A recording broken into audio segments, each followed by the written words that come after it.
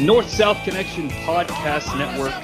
Welcome back to the Multiverse of Fabulous. That's right, we're striking out the names from it. We're just going to call it the Multiverse of Fabulousness because this show, much like the Multiverse, belongs to everyone. But I am Jonnie Sea. I am going to be your host this week, and it's episode 11, which is so fitting because 11 is synonymous with WrestleMania 11. Duh. Does anyone else say 11 and think of anything else? It's like there's any sort of major characters in fiction named 11. But we're in 1995 this year, the year of WrestleMania 11.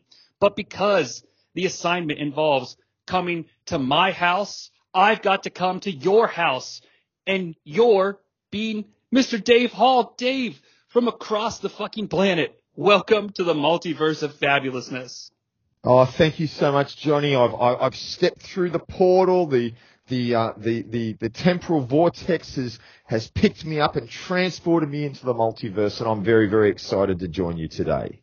Well, we're heading to a universe that is very volatile. It's going to be Earth 95, like I mentioned, and gosh almighty, Dave, I don't know about you, but like I started watching wrestling in '89, and I don't watch a ton now. I certainly take a look at the pay-per-views, and I'm at least reading results. But 1995 is the one year I never purchased, or I never forced my parents to purchase a pay-per-view. After that Survivor Series 94, I was like, fuck it, I'm out. I burned the bridge and didn't come back until Rumble 96. What's your experience with 95, and what was the availability? Because you're coming to us from, well, I would guess I would stereotypically say down under, and I hate to do that, but I don't have a better joke. That's okay. So I've shared this on a couple of other podcasts. If anyone's ever heard podcasts that I've been on, you might have heard these stories. But down here in Australia in 1995, in the early 90s in general, wrestling really wasn't readily available on, especially on television. In the late 80s, we got Superstars on a weekly basis, 3 months after it aired in the US. But by about late 1990, that stopped. And so the only access we had to any wrestling was the videotapes. And so I would go to the local VHS store almost weekly, waiting for the next one to come out.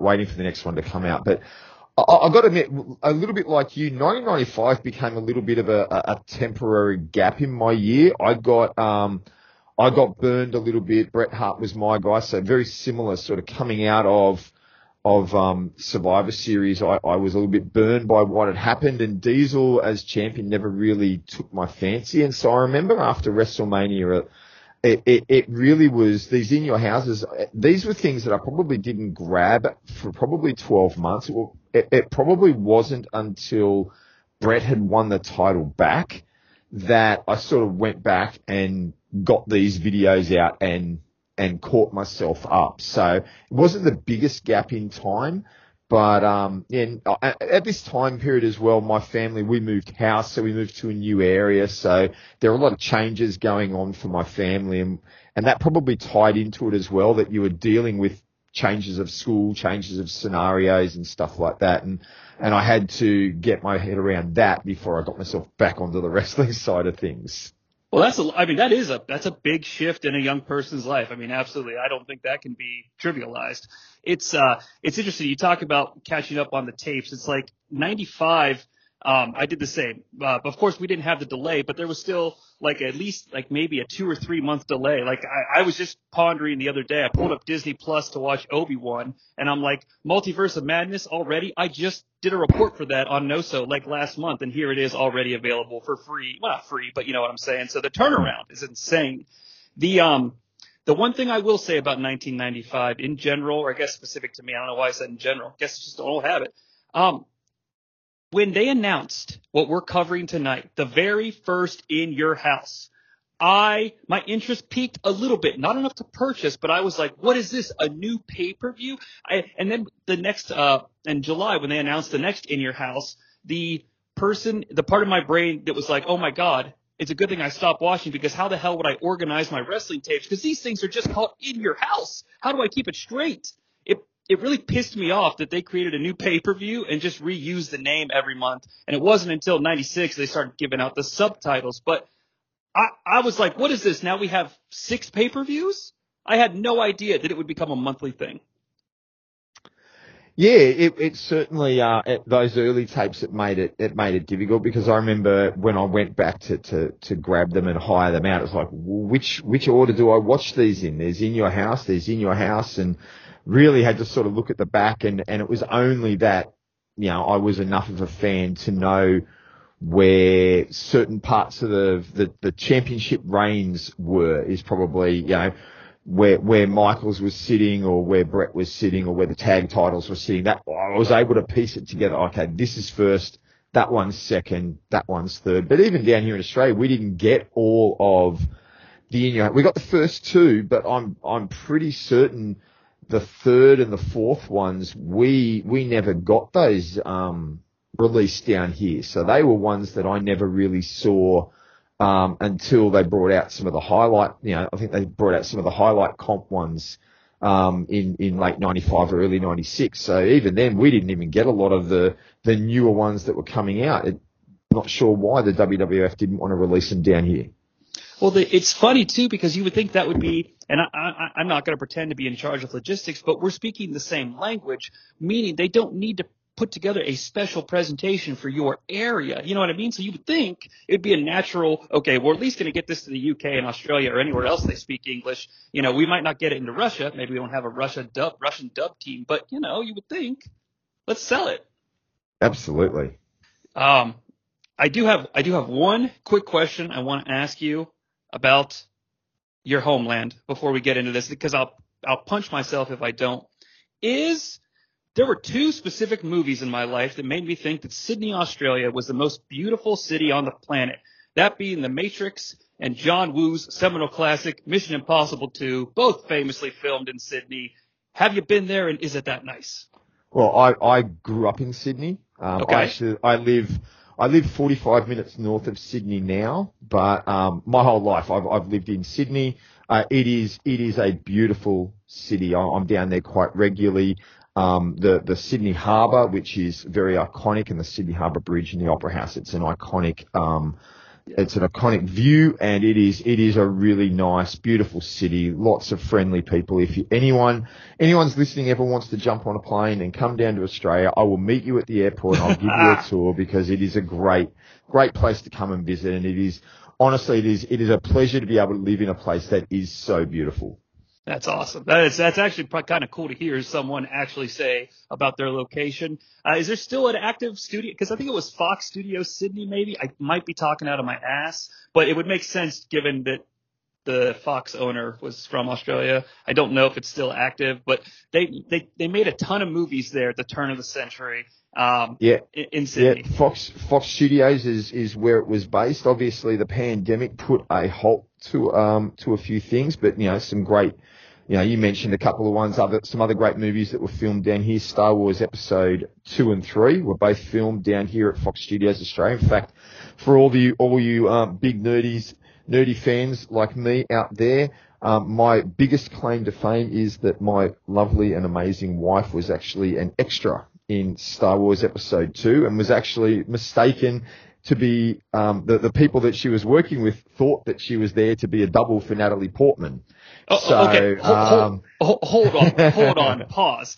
Now, obviously, we knew that these were filmed in Australia because we got Tamara Morrison, Joel Edgerton, Bonnie Prince. I think that's how you say her last name. All these people that became like Uncle Owen, Aunt Beru, Jango Fett, Boba Fett, being from New Zealand or Australia famously because they have trouble hiding their accents. But they've also become back in the cultural zeitgeist because of like Mandalorian, Boba Fett, and Obi-Wan.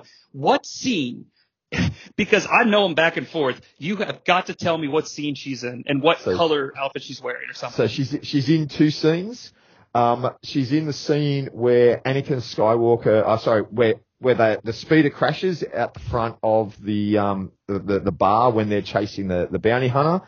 Okay. And she's in the crowd as the speeder comes in to crash. So she's in the crowd there. You can't really make her out. She's just in sort of those very plain, raggy sort of looking looks, but she's also in the bar scene when Obi-Wan and Anakin walk into the bar and walk down the steps. You actually have a character, a presence, walk across from one side of the screen to the other behind them with a little bit of a tall headdress on, and that's my wife. Is this before he touches the guy that played Jar Jar Binks on the arm and like gets his attention? That's a real deep cut. You may not know that because Ahmed Best is in the scene as himself, like, and Anakin kind of taps him on the shoulder as he walks by, and then he kind of, I don't know. It's literally as they're walking down the steps towards the bar. Okay. So yeah. So when you get that back shot from it. Did she buy any death sticks? We were dating at the time, so I made it very clear to her that participating in death sticks would not be good for her health. I love it. That dude, like, I'm blown away. That's amazing. That's like my favorite thing I've learned in quite some time, and I appreciate you for sharing it. No worries. But getting back to the story, but where I was coming to is obviously we did a lot of stuff there. The pandemic shut down everything temporarily, but everything is back up and running. In fact, Shang-Chi was filmed down here in Sydney. So, no kidding. So Shang-Chi and the Five Rings, that was a Sydney production as well. Hell yes. Well, it always stands out. And on Thor, the new Thor film about to be released is also down here. Love and Thunder, absolutely. Yeah. Which I believe I will be reviewing for the North-South Connection Podcast Network, so stay in tune for that one. Although this might come out after that. Time is a finicky thing. And speaking of time, it's time to step in the portal to May 14th, 1995. What we do here on the Multiverse of Fabulousness is we try to find pay-per-view or wrestling card variants out there in the multiverse. So what's happened today is Dave and I have both prepared a rebooking of the very first In Your House show. Now, as we always do, we laid out a couple of ground rules we had to follow. Pretty simple this go around. The original card has 6 matches. We each have 6 matches. We're not allowed to alter reality in a sense that we can't suddenly be like, and then during the main event, Hulk Hogan runs out and wins the title, because that's not reality. We could certainly change stories. That's obviously what we're here to do, but we can't change reality like that. We have to use the actual roster in place, and we can't step out of the timeline. The example I gave Dave was, well, we can't book an Inferno match because they haven't had an Inferno match yet. You know, that just wouldn't make any sense. And other than that, we're good to go. So it's May 14th, 1995 in Syracuse, New York, which I believe is the home of at least 9 thugs, but more to be determined. Famously, someone's going to win a house. And Dave, since it's your first time on the show, if you'd like to, I would love to hear what you have set for your opening match. No worries. Well, before we delve too deep into it, one of the biggest things about preparing this card and trying to work out this card is clearly what I felt was an imbalance in the roster. There is if you know this time period quite well, there's a lot of frustration with this time period. And I think a lot of it stems from what I feel is a bit of an imbalance. There's a multitude of baby faces and a lack of heels. Oh, absolutely. And so it became a little bit hard to do some of that. But my first match is a match where I think there is a heel on the roster that needed a massive showcase, and that's Hakushi. In the actual event that took place, they basically pitted Hakushi against Bret Hart. In Hakushi's first ever pay-per-view appearance, they've got him losing to the Hitman, because you can't have the Hitman lose to an underneath mid-card or lower mid-card guy. So I've always felt that was a waste of Hakushi. So my first match is Hakushi versus Bob Holly. Only because the 1-2-3 Kid was out injured at this time, injured himself just around that WrestleMania time period. So because the 1-2-3 Kid is out hurt, I've put Hakushi versus Bob Holly, and this is really a showcase match for Hakushi. We want to get him over big time. We want to allow him to do all his massive moves. Bob Holly can take a loss. He can look at the lights for a while because no one gives a rat's ass about him.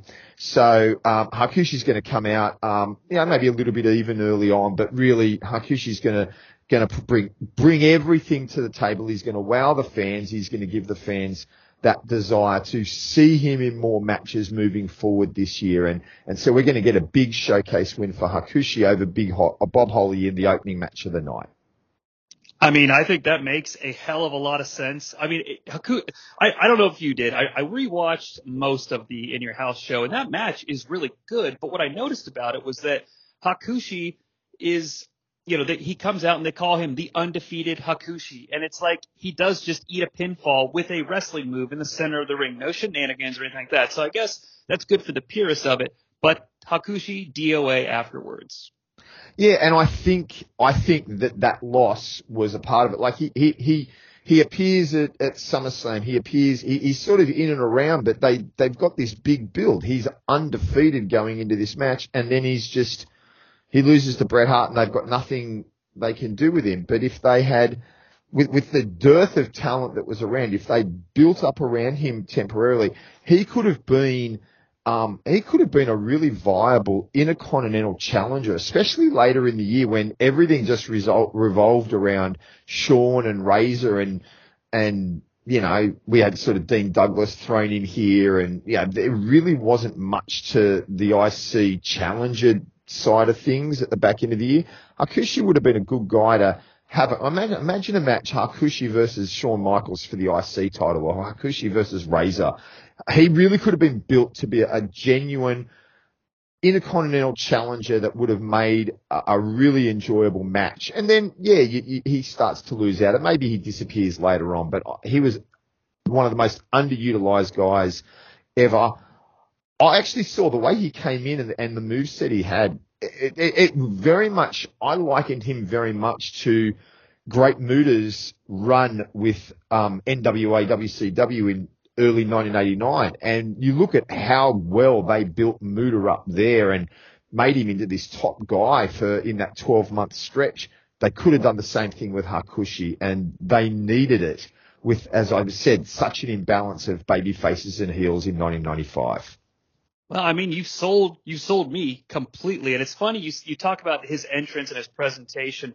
I knew that I wanted to use Hakushi. I mean, obviously, this is, if nothing else, I honestly think Brett Hakushi is what this show is known for. That and Todd Pettingale's mullet, okay? But, I mean, I really do think that that's it. So I knew I wanted to do something with Hakushi. And when I saw him come down the aisle, I was like, I've got it. And we'll get to that later, but because it just comes later on my card. But I love it. And I love using your idea of using Bob Holly as the victim, because I also have a match later that I want to put over a heel huge, and Bob Holly's my victim, because what are you going to do? It's Bob Holly. Well, yeah, and as I said, the better match would have been Hakushi versus 1-2-3 Kid, but I think if you build Hakushi up, that's a match you could do it in your house too, or SummerSlam. That would be an amazing match. So I think here you want a guy who can take the loss and allow that build to happen so that you can use that bigger match with someone like Kid later in the year. Right. Absolutely. And of course, I think they do fight. Do they fight at SummerSlam? But it's only like 4 minutes or something like that. It's like Hakushi fights. I can't recall. I think it's Jannetty, isn't it? Yeah, I think so. Gosh, I'm getting all my short 1-2-3 Kid matches confused, because he's got, historically like crazy matches that you wouldn't expect to see on like Action Zone and stuff like that. But I think I'm thinking of Owen and 1-2-3 Kid at King of the Ring. They say it's like the best 4-minute match in history. Because, it's only 4 minutes, but it's amazing. Yeah, I mean, look, it is. They do some amazing matches. I mean, at SummerSlam, it is Hakushi and the 1-2-3 Kid, and Hakushi gets the win. So we get that with that result, but I would sort of suggest that perhaps it might have been received better and maybe been more memorable if Hakushi carries that undefeated streak through to SummerSlam, and then it becomes a bigger deal when he wins that, because it could push him into title contention. Right. And they also, I think that's right when the kid doesn't turn heel till Survivor Series. Never mind. I was going to say you could transition that into a Kid victory if you had to put over his heel persona, but that's obviously not the case. But yeah, it's just, the ball is completely dropped on Hakushi, and it's too bad because his presentation is top notch. Absolutely. Well, I'm kind of like you in a sense that I wanted my opener to mean something in this fictional 1995 moving forward, but I also wanted it to mean something to the narrative of the In Your House as a brand, which I know sounds silly, but it's the first new pay-per-view. It's a new pay-per-view, new concept. Here's the very first match, and for me, It's for the Intercontinental Championship, and Jeff Jarrett defends against the actual opener, Bret the Hitman Hart. Now, I do imagine Bret defeating Jeff here to become the Intercontinental Champion. Now, 1995 opening with Bret is never a bad idea, and I don't really think that Jeff Jarrett needs this title. We all know he'll be gone in July anyway, and unfortunately, Bret spends – now everyone knows I'm not a massive Bret Hart fan. I respect it, of course, but if Bret's going to feud with mid-card guys anyway, why not imagine all of those mid-card matches against like Carl Ouellet and other people I can't recall off the top of my head. Imagine those all being Intercontinental title defenses, and maybe he walks into the Survivor Series champion versus champion, title for title. I mean, these guys were practically this year's version of Warrior and Hogan anyway. I mean, I'm not comparing them, but if you look at it in universe, on brand, they kind of are. I guess you could argue Shawn Michaels, maybe in Diesel or Shawn and Bret, but we get to that at WrestleMania. Now, I'm not saying it has to go that way, but I think Bret Hart recovering from the awful WrestleMania 11 match with Backlund, putting gold back on his shoulder or around his waist, whatever you want to have it, is a good call. He's being demoted anyway. So if you put the gold on him, at least the Intercontinental title starts to mean something. Who's going to get it off Bret? He's the fighting champion, the people's champion. Maybe Diesel's like, hey, I thought I was the champion. I don't know. I'm not a booker, but that was my opener. Yeah, look, I can certainly see the merit in Bret Hart, in bringing more meaning to Bret Hart's 1995 matches against guys, like you said, like Carl Ouellet and, all these undercard guys, Hakushi and stuff, by putting the IC belt on him. And I've just got through talking about the build to Hakushi, and imagine then if later in the year, Bret Hart as IC champion is facing an undefeated Hakushi, that becomes a much more meaningful match. So I can certainly see the benefits of putting the IC title back on Bret. It is a massive demotion, as you said, and we never got the Bret Jarrett match on any major scale in the WWF, and obviously that was a big key. Like, Jarrett's arrival in the WWF was all around, the initial sort of arrival was all around when Bret was doing his defending the title against anyone, and it was all an incident in Memphis where WWF are performing in Memphis and Bret's defending the title, and Jarrett was in the crowd and made the challenge to Bret to give him a shot next time they're in town. And that was sort of the first inkling that you got through things like PWI and all that there was a connection between WWF and Memphis now, and it was sort of the precursor to Jarrett entering the company. So you never got that payoff on any major scale. So this almost becomes the payoff. Jarrett now as champion, Bret maybe coming back and saying, you wanted a shot at me, I want a shot at you. Personally, I'm probably not the biggest fan of probably putting the title, the IC title back on Bret. I think he was probably beyond it and didn't need it. And maybe you could do that match and have some sort of, bad ending to maybe the roadie interferes and Jarrett gets away with the belt, like by DQ or counter. Bret's got him absolutely beat, but Jarrett ends up coming away with the belt still. I think, there's ways you could work that match and not have Bret come away with the title, because I just don't think he needed it. No, I mean, you're right. I mean, it's crazy to be talked out of my own idea, but you have done that. And I thought about that myself. I guess my Achilles heel in this was I wanted him to open, and I wanted it to sell the concept like, oh yeah, anything can happen. Not to sell that per se, but I mean, looking at it from perspective of we're trying to, create a product here. I wanted the brand equity in your house to raise, but you're right. Bret is probably way beyond that. It's interesting because at the time, maybe I sort of fell backwards into my old, sort of youth perspective of a title was a title. But we know better than that. Unless you're John Cena, because I think he's the only guy that came back and did a mid-card championship without feeling devalued. If anything else, it made the U.S. title feel more than whatever show championship was above them. You know what I mean? I think it's the only time in the past 10, 20 years that the U.S. title did mean anything is when we had the John Cena US title challenge. I think that's the only time.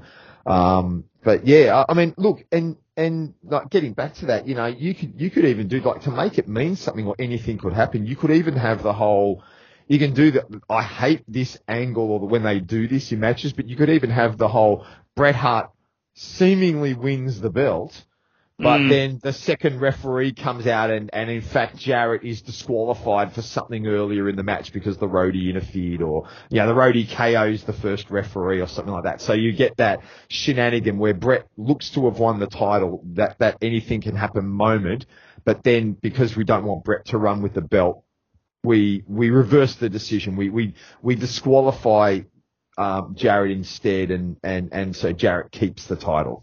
Sure. And then you could also use that as an excuse to run these guys on house shows, maybe in like 2-on-1 matches or like a cage or something like that, where the belt's not even the part of it. It's just, I want revenge on Jeff Jarrett, whatever. That's right. Yeah. Awesome. Well, do you want to, we probably should talk about this at a time. Do you want to do snake style or do you want to go first again? Whatever Totally your works call. best for you. Whatever works best for you. Well, why don't we let's just go ahead and do yours next. I think that'll work. I mean, hey, it's all good. All right. Well, I probably took a little bit of a leaf out of your book. I took the attitude in building this card that there were certain people that I believed needed to be on the card. Mm-hmm. And so as I built the card, I had certain matches that I felt needed to happen or I wanted to have happen, and certain wrestlers that needed to be showcased on the card. And then it left me with, well, where do we finish up and how do we match them up? And so my second match involves Jeff Jarrett, but I've put him in a tag team match with the roadie. And instead of, in the original card, they were supposed to wrestle Razor and 1-2-3 Kid, but Kid's injury prevented that. I've got other plans for Razor. So I've decided that Jeff Jarrett and the roadie are going to face the newly minted team coming out of WrestleMania of Lex Luger and Davey Boy Smith, the Allied Powers. Nice. So my functioning of this match is twofold. Number one, I believe I wanted the Allied Powers on the card, having just sort of been showcased at WrestleMania in their debut. They're who we're going to be building as a tag team, so we need them on the card. But I didn't want them wrestling for the titles yet. I initially put them in a title match with Owen and Yoko, but then I thought to myself, no, I don't want that happening yet. I need to put them somewhere else. And I had this spot where I really couldn't come up with a good Intercontinental title match for Jarrett. That was my other dilemma. And so I thought, well, if I put Jarrett and the roadie against the Allied Powers, we've got 4 strong talents on the card. It allows us to showcase the Allied Powers. The Allied Powers are going to get the win. They're going to beat the roadie. They're going to pin the roadie, which allows you to start to build the tension between Roadie and Jarrett moving forward, because that was the plan. They were going to build that tension, and the Roadie was the one who was singing for Jarrett, and that was their longer term plan. So I think that allows you to start that storyline. It protects Jarrett from losing, and he's the IC champ, so we don't want him beaten in ring. So by having Roadie take the pin, he's there.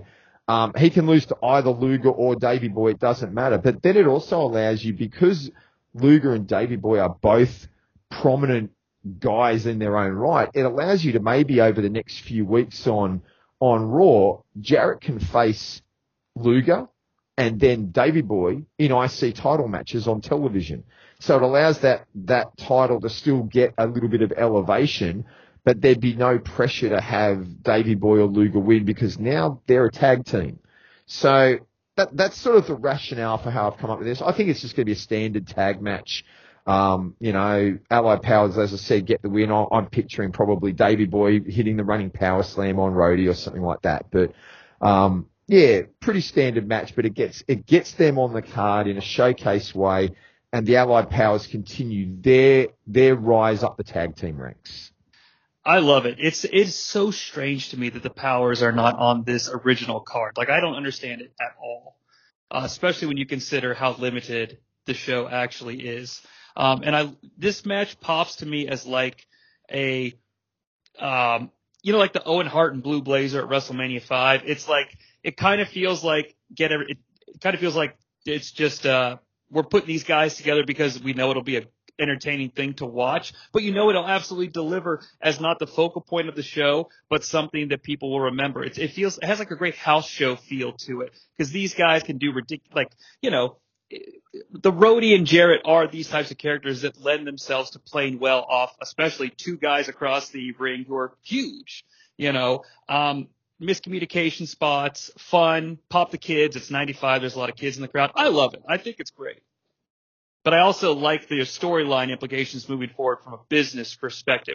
It makes sense. But the nice side effect of it being on this 1995 card is that it's extremely enjoyable and digestible to our audience. It goes down smooth, you know? Yeah, and I think, like you said, we're this first In Your House, it wasn't about every title being defended. It really did seem to be about getting some of these guys on the card and just putting something this wasn't a focal point pay-per-view yet. These were stopgaps on the way to the next big event, the King of the Ring, the SummerSlam, the Survivor Series. These were stopgap storyline fillers, and so that's why I think you need a match like that where, you know, they're not showcasing that IC title, but you're allowing storylines to begin to develop and grow. Well, we see this in the modern age, and I'm not going to sit here and claim to be any sort of AEW expert, but I know they have episodes of Dynamite that have like subtitle names like Road Rage and Fighter Fest, stuff like that. Those to me are like, now obviously the in-ring quality is, you know, second to none when it comes to In Your Houses, but I think that's sort of your modern day version of an In Your House. And we've even seen it this year, strangely, in pay-per-view land and WWE. The last two pay-per-views have been in your houses. I did the pre-show with Ryan for Hell in a Cell, and I kept saying to him, this feels like In Your House, Cold Day in Hell. Like, the main event sounds fun, but everything else makes me want to not watch, you know? So it exists today. It kind of feels like Raw. I don't know.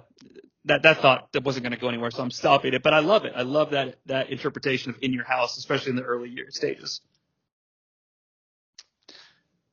All right, let's see here. Let me pull up my notes. All right, and it's great. I love that you mentioned King of the Ring because my second match going down this card, there's some on camera and off camera because there's some Coliseum matches, King of the Ring qualifiers, and I was like, well, I'm going to see if I can do their King of the Ring qualifier better.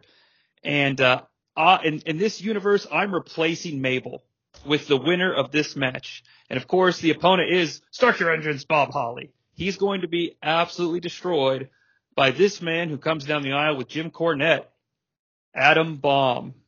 Now look, I know. One half of Chronic, Adam Bomb, is here, and he's going to be given the Mabel push in the King of the Ring. Well, look, I watch a lot of 2000 WCW, and Adam Bomb is a better competitor than Mabel, okay? Is this better? I don't know. But in keeping with the spirit of 95 and them not knowing who to challenge Diesel, you know, it's one thing to be like, oh, well, that, you know, there's a ton of things you could have done better. And yes, I'm with you. I believe that they can do no better. They can't get their head out of their own ass to see that. So we're going to push Adam Bomb in this alternate 95, but he's getting a bit of an image revamp. I mean, if he is truly an Adam Bomb, he needs to look more like he's coming, like he needs to look like the leader of a gang from like Mad Max Fury Road to go back to the good down under. All right. He needs to be he needs to look like Immortan Joe or something like that. If you're familiar with Mad Max Fury Road, just give him this apocalyptic outfit and make him destroy people with the power bomb in 6 seconds. And if you're going to push a random heel out of nowhere in the King of the Ring, better than Mabel. And I won't sell it anymore because I know it's not great, but I'm curious your thoughts.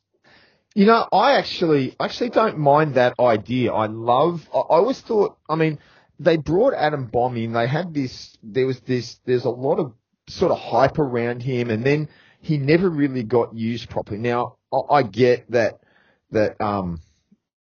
Brian Clark is not the greatest in-ring worker, right? But to take a leaf out of Paul Heyman's booking philosophy, you accentuate the strengths and you hide the weaknesses. He had a great look. He could hit a couple of big power moves that would look fantastic. And if you do what you just did there, this short squash, Adam Bomb just gets that big, quick win. He's going to look good. He's going to look impressive, and it certainly has a bigger impact.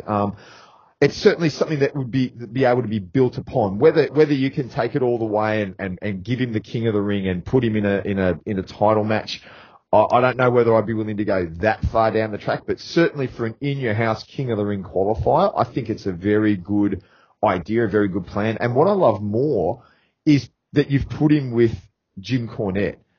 That gives him legitimacy. That makes him feel like a legitimate threat to anything, because by this point, Jim Cornette had only ever managed people who were seen as threats. He brought the Heavenly Bodies in, who had that great match with the Steiners. Then he was linked with Yokozuna. Then now he's linked with Yokozuna and Owen Hart. He has this air of this guy manages people who are at the top end of the card. He only manages champions. Yeah.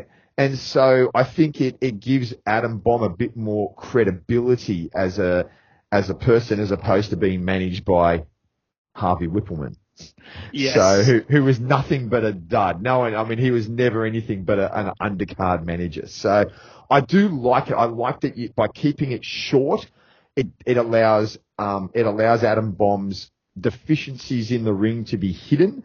You can allow Jim Cornette to talk him up. He can do a pre-match promo or a post-match promo where he can just talk about how, I told you, this guy's gonna go out there. He's gonna explode like a bomb. He goes out there, wins quick, and on the way out, Cornette can be in front of the camera going, I told you this was gonna happen. Look how great he is. No one's gonna stop him. If they even wanted to get real crazy, I had a gag. Not a gag. I don't mean to say, I don't think it was funny, but I was going to incorporate some shtick where after the match, maybe he indeed, because ECW is a thing at this point, maybe Adam Bomb is the one guy that you allow on special occasions to power bomb someone through a table, and that is the Adam Bomb. It's the punishment that he gives. And Federation President Monsoon can't do anything about it because technically the match is over. It's 1995, all right? The kids will believe it. But it's not important to the match, but I think you could do it. I think at the end of the day, if they gave him the Mabel push, it's got to be better than Mabel, right? Oh, anything's better than Mabel. Oh, man, I hope so. I don't want to let the fans of the multiverse down. Well, I think that would take us then to the third match, so sort of your halfway moment. What are we selling to the kidsters? Okay, so my third match on the card is, again, this is building out of what's been happening coming out of WrestleMania. And I've decided this is where we need to showcase Bam Bam Bigelow. Now, we all know coming out of WrestleMania, Bigelow had his falling out with the corporation, after losing to Lawrence Taylor. He's basically booted out of the corporation, and we need to start looking at something to him.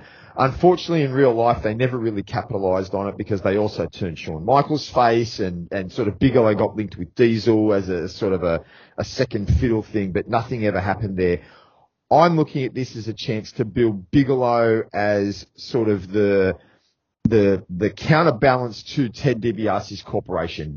Bigelow is going to be the guy who's going to feud with the corporation for a period of time here, leading to probably Tatanka as they've been that previous tag challengers. So I've basically decided Bigelow is going to have a match against one of the members of the corporation. Now, I really don't care who it is. It could be anyone except Tatanka. So it can be IRS. It could be King Kong Bundy. It could even be Karma, but I sort of felt maybe not Karma because Karma's gotten involved in some stuff with The Undertaker, and that's where they were taking that one. So Bigelow is going to have a match against probably IRS or Bundy. Maybe Bundy was sort of probably the bigger name because he just, had the match with Taker. So maybe that is the slightly bigger name for Bigelow to take on. But he's going to have a match. But really this match is about two things. It's about sort of showcasing that Bigelow is going to be feuding with the corporation, but it's actually about tagging in the bigger feud for the corporation. So my view is Bigelow is going to win this match by DQ when essentially the entire corporation gang attacks him. He might be getting close to victory, going up to the top rope for the flying headbutt. It doesn't matter. But at this point, the corporation are going to hit the ring. All of them are going to be attacking Bigelow. And then the lights are going to go out. The gong is going to sound. The lights are going to come back on. And the Undertaker is in the ring and he cleans house. He is going to clean house to build his feud with the corporation. And that is, I think, allows me to get Bigelow a little bit of shine. He's going to be winning the match by DQ.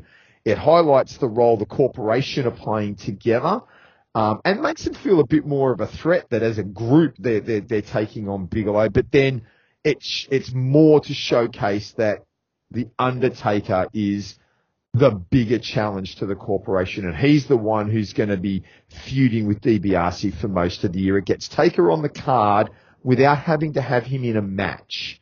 Sure. And he cleans house. Maybe he gives a handshake to Bigelow, and later on in the year we could have maybe the next In Your House, instead of having Diesel and Bigelow team up, which was a waste of time, Bigelow and Taker could team up against a couple of members of the corporation. So it allows us to build again to a future event. I like it. I love that you incorporated the corporation and the Undertaker stuff. I did a little bit of that as well, but that's not important right now. But I was so on the fence about getting Bam Bam on this card because it's just as you said. I mean, he needs to feud with the corporation because of what just happened at WrestleMania, and it's kind of like it's now or never because WrestleMania just happened, and so you're never going to have a better opportunity to do anything with this character. And I ultimately, figured he would play into a storyline, but not an actual match. But I like what you've done here because I think that if you make Bam Bam Bigelow reactive to something, which is kind of what I had envisioned, then it makes him look weaker out of the get-go, and maybe he doesn't recover. But having him take action and just immediately destroy them, and then obviously they have to save their member, I think that makes paints a better picture of the overall character, and I think it's well done. I like it quite a bit. All right, yeah, and as you said, I think it's about. I always felt the corporation were never really portrayed. They were obviously DiBiase is the money man and he's buying this group, but you never really saw them operate as a unit most of the time. You had them at ringside at WrestleMania. You had the occasional tag team match, but you never saw this gang mentality or this the idea that they were a corporation never really seemed to be promoted because they were never all together. And I think the idea of pushing that little bit of, hey, they're all together working for DiBiase's benefit because he's paid them all off. I think it allows you to solidify the growth of this new unit that the company were building. Yeah, it is something very unique to WWF, especially at the time, a massive heel stable, or even a stable in general. I mean, you always had sort of non-cohesive, like the Heenan family was more of a concept than a stable. I mean, that yes, they would appear together, but only if it was necessary for the storyline. It's not like Arn Anderson's coming down with Rick Rude just to hang out for the match. You know what I mean? So it is sort of like foreign to them in a way. Maybe they didn't know how to do it properly. But then I think another thing that's unfortunate about them as a group is you've got the Clique allegedly in McMahon's ear, and those guys don't want to work with King Kong Bundy, so they're going to be relegated to the mid-card. Now, I'm not saying that's right, but what I'm saying is that these guys weren't attractive to the folks on top, so you might as well mean their mid-card appearances actually count for a selling point for your shows. And I think that's what you've done. Yeah, and I think that's where Bigelow comes in because, like you've just said, the Clique members, we know that in the end, Bigelow's push in '95 was curtailed by the Clique, and for various reasons, the fact that they liked working with each other, the fact that Shawn Michaels, it all comes back to Shawn Michaels turning babyface. We'll get onto that later on, but Shawn Michaels, everything happened that derailed Bigelow, and this way you can keep Bigelow in a key storyline that relates directly to his character development, and it can be played out over months and months without having to turn him into a second fiddle or a nothing. Like, he can work with the Taker. They can both be feuding with the corporation. Team together when needed, not team together when needed. It develops a bit of a connection for Taker to have someone as a backup for a little while, and that can help later in the year. And it allows Bigelow to stay in a featured prominent storyline without having his legs cut out from under him. You can run this probably right through to Survivor Series. Bigelow and Taker become two guys in that team against the corporation at Survivor Series. And obviously, you know, in real life, they did the whole Razor 1-2-3 kid ties in with that. Well, you can keep this cohesive storyline right through to then and almost transition it away from Bigelow after Survivor Series and onto someone like Razor. Well, it's interesting, too, because you don't see the Undertaker character really interact with another wrestler in terms of an alignment until you get Kane. Now, it's funny, the parallels between Bam Bam and Kane, you know, literally in terms of the fire. But this would allow for the Undertaker character to perhaps start to evolve away from that presentation earlier in the timeline. Now, maybe it does, maybe it doesn't. But at the same time, if he is actively in a group with someone or they form some sort of an alliance, you know, why does he save Bam Bam? Well, there has to be a reason. You know, maybe he's human after all, or maybe maybe we learn a little bit more about the Undertaker. The character gets some subtle changes that affect how he goes downhill or down the road. And then, of course, what every great tag babyface alliance waits for, someday they split and they, you know, allegedly, hopefully tear the house down somewhere, at least with buys. I don't know about work rate. Look, Bigelow was a good worker. That's true. I think if you built that, I mean, that's a longer term storyline that, you know, could have been done. But I mean, a longer term story, I mean, around the time that Taker, you know, in 96 where they start to bring Mankind in, if you had a heel turn of, Bigelow turns back heel around that time that Mankind comes in, it would allow you to trend. It would have allowed, Bigelow would have worked really well with Taker, I think, in that situation, with Taker sort of taking the, you know, I've been hurt personally. And then that creates an undercurrent and then Mankind comes out and he really works the mind games on Taker and it takes it to the next level. So it would have created, you could have had some good matches and, yeah, like you said, I think it starts to create that storyline for the Taker of, hey, you know, it might begin with he wasn't going to be bought out. It was all around. He was not being bought by DiBiase originally, and now he sees that Bigelow is like him. He's not going to be bought out. So there's their initial connection. I understand just recognizing Bigelow has a similar attitude to DiBiase, and then maybe they start to develop, you know, some connection through the year.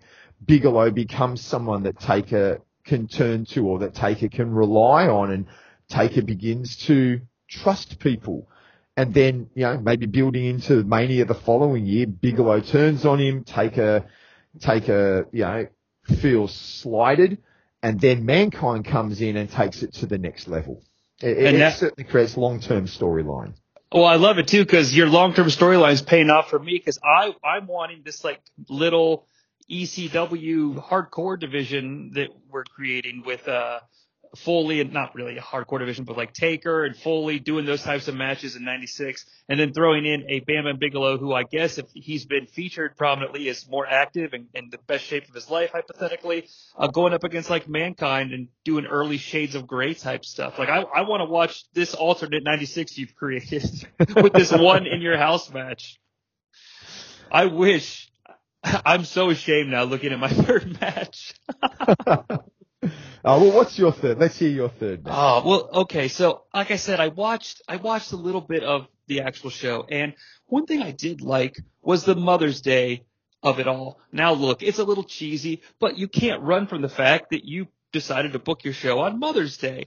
And I thought having that as the selling point for something maybe was, I don't know about important, but again, sort of something I know they're going to do anyway, so it's my goal to at least try to make it less painful, okay? So The third match is another King of the Ring qualifier because there was one in the dark matches. I just went ahead and threw one on the screen or on the actual show. And also my main event, which I'm not spoiling, but it involves a lot of people. So I'm a little running thin, but it's Doink. I know. Defeating Jerry the King Lawler to get into the King of the Ring, but it plays in. I see it as sort of like it's a bad idea. I know, but it's comedy. It's quick. You do the whole Mother's Day thing. King is like, oh, I'm going to be the actual King of the Ring and make my mom happy. And he does the same gimmick he does from the real world with his mom, the model or whatever. And Doink comes out with Dink and his mom, someone like Yerple. All right. And it's like a Memphis-y style quick one. Dink and Yerple, in quotation marks, maybe help Doink get a small package, and it's a fluke fin. And, of course, the King is pissed. And as Doink and his barrage of morons celebrate in the center of the ring, the lights go dim, the bomb explodes, and out comes Adam Bomb, puts him through some sort of deadly power bomb scenario to sound like Tony Schiavone. And then Doink does an injury angle, and he's not even in the King of the Ring. So he's already won his first match. You know what? I actually don't mind this idea. I think, there was always that criticism, why isn't Jerry Lawler in the King of the Ring tournament? And I always wish that he did go in, and I like the use of bringing a bit of fun. You can picture, this whole Mother's Day thing. You can really picture both the characters playing into it because I picture Jerry Lawler coming out and doing one of two things. He either brings out the world's hottest model, claiming that it's his mother, and of course you've got Vince on commentary going, that's not his mother, he's trying to, trick us that it's his mother or whatever, or he brings out the ugliest, fattest woman in history, and of course, then you can have the snide comments about, from Vince on commentary about, I'm not surprised, that's his mother, and it probably explains a lot of things, and at the same time, Jerry Lawler responding to fans sort of as he does his walk, he always likes to walk out talking, he's saying things like, don't you say those things about my mother. What do you mean my mother's fat? She's, he complained he doesn't see it as fat. She's even though it's clearly he's mocking the fans, he could sort of go, she's not fat, she's better looking than you are, she's thinner than you are, sort of thing. So you could see Lawler working it. And then of course, like you said, Doink bringing out his mother, some dressed up clown as well. I think it would be absolutely hilarious. And then, have a bit of a fun match, and you could even tie it in. You could even take it back. You can bring this long-term storyline concept in the build-up. Lawler can be talking about the fact how 2 years ago, Doink, who was his chosen court jester against Bret Hart, failed him. And he's never forgiven Doink, and now he's going to prove it in the ring how much better he is, and he's going to put an end to that court jester and all that. So you could even bring that longer term storyline arc, or if you wanted to have some real fun with it, if you wanted to play on where things could go in the future, and whether you choose to in this Earth 95 universe, whether you wanted to go back to the Jerry Lawler Hart family thing. It might actually be not so much a woman under the paint as Doink's mother. There could be someone like Owen Hart. Ooh. Owen Hart under the paint, and then Owen Hart post match attacks Lawler, wipes the paint off, takes the hair off, and sort of like, this is for my mother. All the things you've ever said about my mother, because we know Owen's a prankster. You could play that up a little bit, and Owen gets a little bit of revenge for the things that Lawler has said about Helen Hart over the years. Well, what if Doink's mom, under some pretty heavy makeup to disguise it, what if it's Helen Hart? And then at the very end, he starts to go talk shit to her, and then she rips off the paint. She's like, it was me. And he's like, oh, and then you get your, but I like the idea too of if Lawler has a less than desirable mother come out with him, that, over the course of the match, she kind of pulls the Darth Vader and starts to realize, wait a minute, he's been talking shit about me this whole time. And maybe as a way to like make her son, have to pay for it, she helps Doink win the match or something. Yeah, gives him the big slap in the face or something like that. Yeah, right. And then after our fun, however you see it, the whole point again is we're going to live in this world where there is a new out of nowhere King of the Ring heel threat. Adam Bomb makes the entrance regardless. And because that's what I'm selling here, and I wanted to have fun while doing it, and I didn't want to lose the Mom's Day. I thought it was just it's the perfect. I mean, come on, it's Vince McMahon. The fact he's gonna say it every second regardless. He might as well make something out of it. It's Mother's Day. It's a great idea. I think it really fits that concept of it's a unique show. It's something different. Not. If history has shown us everything, even as, I sit here, I've talked about how I want to get certain people onto the card, you build a card, and as, those of us, we like this fantasy booking concept, you always want to make everything mean something. But if those of us that are true wrestling fans know, sometimes you just need that one match that's on the card as a bit of it's entertainment. It's let's just have a bit of fun. This one-off, fun match, two guys who are just going to make it entertaining. The in-ring action does not have to matter when it's Lawler and Doink. Right. Well, the in-ring action because they're going to bring the entertainment factor. Right. The in-ring action is what gag is next. And I think that's absolutely fine. I've got no problem with it. And I'm glad that it didn't get to the chopping block because, I love your concept and evaluation of fantasy booking. You're right. We all want to come out right out of the gates and be like, well, yeah, it's Hogan Austin right away. But, you can't just do that. You have to get there. And every match can't be Hogan Austin, So, I like that. Yeah. I like that a lot. That's good. I think you've put together a fun concept for the show. And I think it really plays off of what the initial In Your House idea was. And I quite like that one. I almost wish I'd put that one on my show. Wow, I didn't expect that, but I will take it. It's the first compliment I've had in like 16 weeks, so all right. It helps when you've got someone else on the show with you. Absolutely. You know what? It really, really, really does, and I love whatever Jonnie Sea that came out the Multiverse is hosting this show because it's much more fun when there's someone to play off of. I did like 2.5 hours rebooking of WrestleMania 16, and while I stand behind it as like I hope it was an interesting presentation to listen to. Like I was editing it together and I'm like, man, it's just me talking for a really long time. So this is better. All right. That's good. That's 16. There were some good matches on that show. I'll give you some props there. I'll give you another compliment right now. Here's your second one. I did enjoy some of the concepts you put out there for your WrestleMania rebook. Oh, sweet. I appreciate that. Yeah. I didn't want to, get into the weeds of like the week to week television, but I figured if I was doing China and Hunter, I better rationalize it, Yeah. I try to do that. Well, let's do match number 4. What do you have to sell? All right. So as I said, key figures I want to get on the card. I want my tag champions on the card. Owen Hart, Yokozuna won the belts at WrestleMania. We need to showcase them.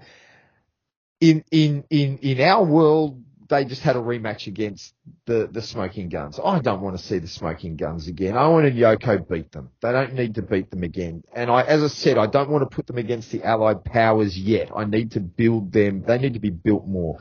So I looked at the roster and I went, who's still there? Who is on the roster that could have a good match with Owen and Yoko, who can be sacrificed to Owen and Yoko? It's not going to matter if they lose. I want a clean win for our tag champs.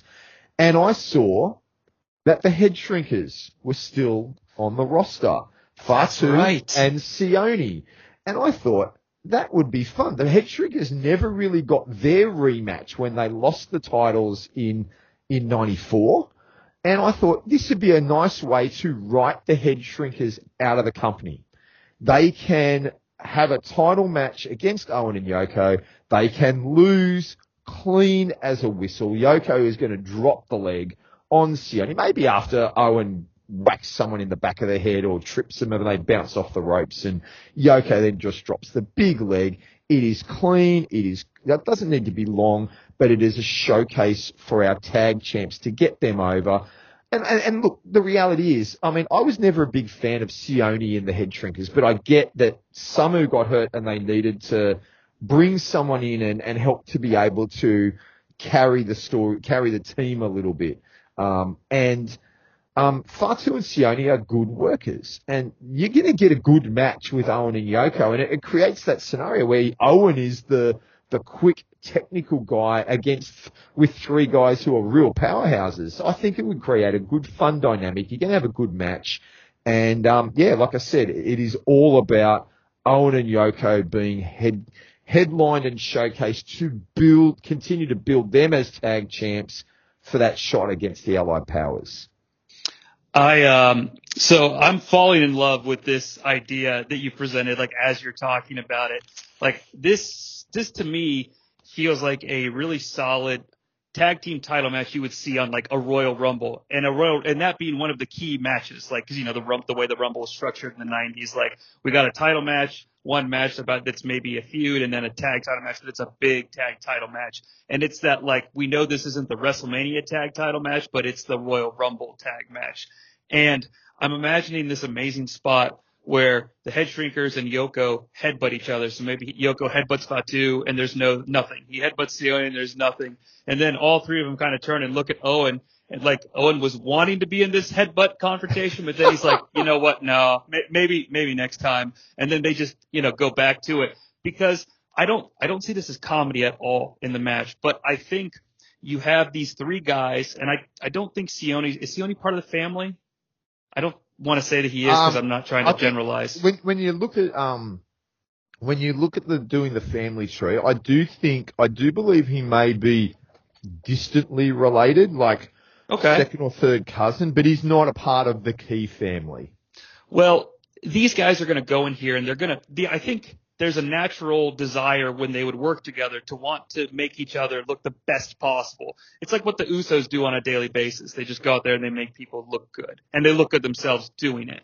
But when they're in the ring with, you know, like when they were in the ring with Roman for that 6-man tag, like they were, you know, I think that's fun stuff that elevates them. But my point is that they're going to put on a little show of their own that's a natural, organic part of the match, but they're going to be amped up, and having a guy who's quirky like Owen, who could work off of and react to anything at a moment's notice, it's going to be a fantastic, hard-hitting match. And Owen's spots are going to feel so unique in the interaction with all three of them here. Like, maybe, Yoko, what are you doing? You're crazy, or something, like, you know, like, calm down, big guy. You know, I don't know. I watched Owen Hart as the Blue Blazer when I was reviewing SmackDown, and I've been on this massive Owen Hart's like the best guy in the ring to react to any possible thing on the planet. Yeah, look, he was always great at that, and you can just picture Owen tagging in, and maybe, you know, like you said, he goes for a shot on the head, and it, you know, it doesn't work. Like, you know, not, you know, maybe does the whole old ram the head into the turnbuckle. I'm picturing he's got Fatu, and he rams Fatu's head in the turnbuckle once, and Fatu just doesn't phase. And he rams it in a second time, and Fatu sort of looks to the crowd, like, you know, the eyes start to open up, and he rams it a third time, and Fatu just looks and glares at Owen, and Owen sees the look, and he rushes over and tags in Yokozuna and is like, you do it. And then you get your headbutt spot. You know, Yoko comes in and he gives Fatu the headbutt, and Fatu doesn't phase. And then Sione comes in, he gives Sione the headbutt. And then maybe they give him a double headbutt. And, you know, and like you said, at this point, you know, because Sione's in, Owen's come back in, and they all turn and look at Owen, and Owen's like, yeah, no, I'm back out of the ring, and he bails. But it would really work, yeah. Owen should hop out of the ring and go right to Fuji and be like, "You get in there," and Fuji's like, "No," because that's something this planet needed more of, was Owen Hart interacting with Mr. Fuji, for God's sakes. Oh. Yeah.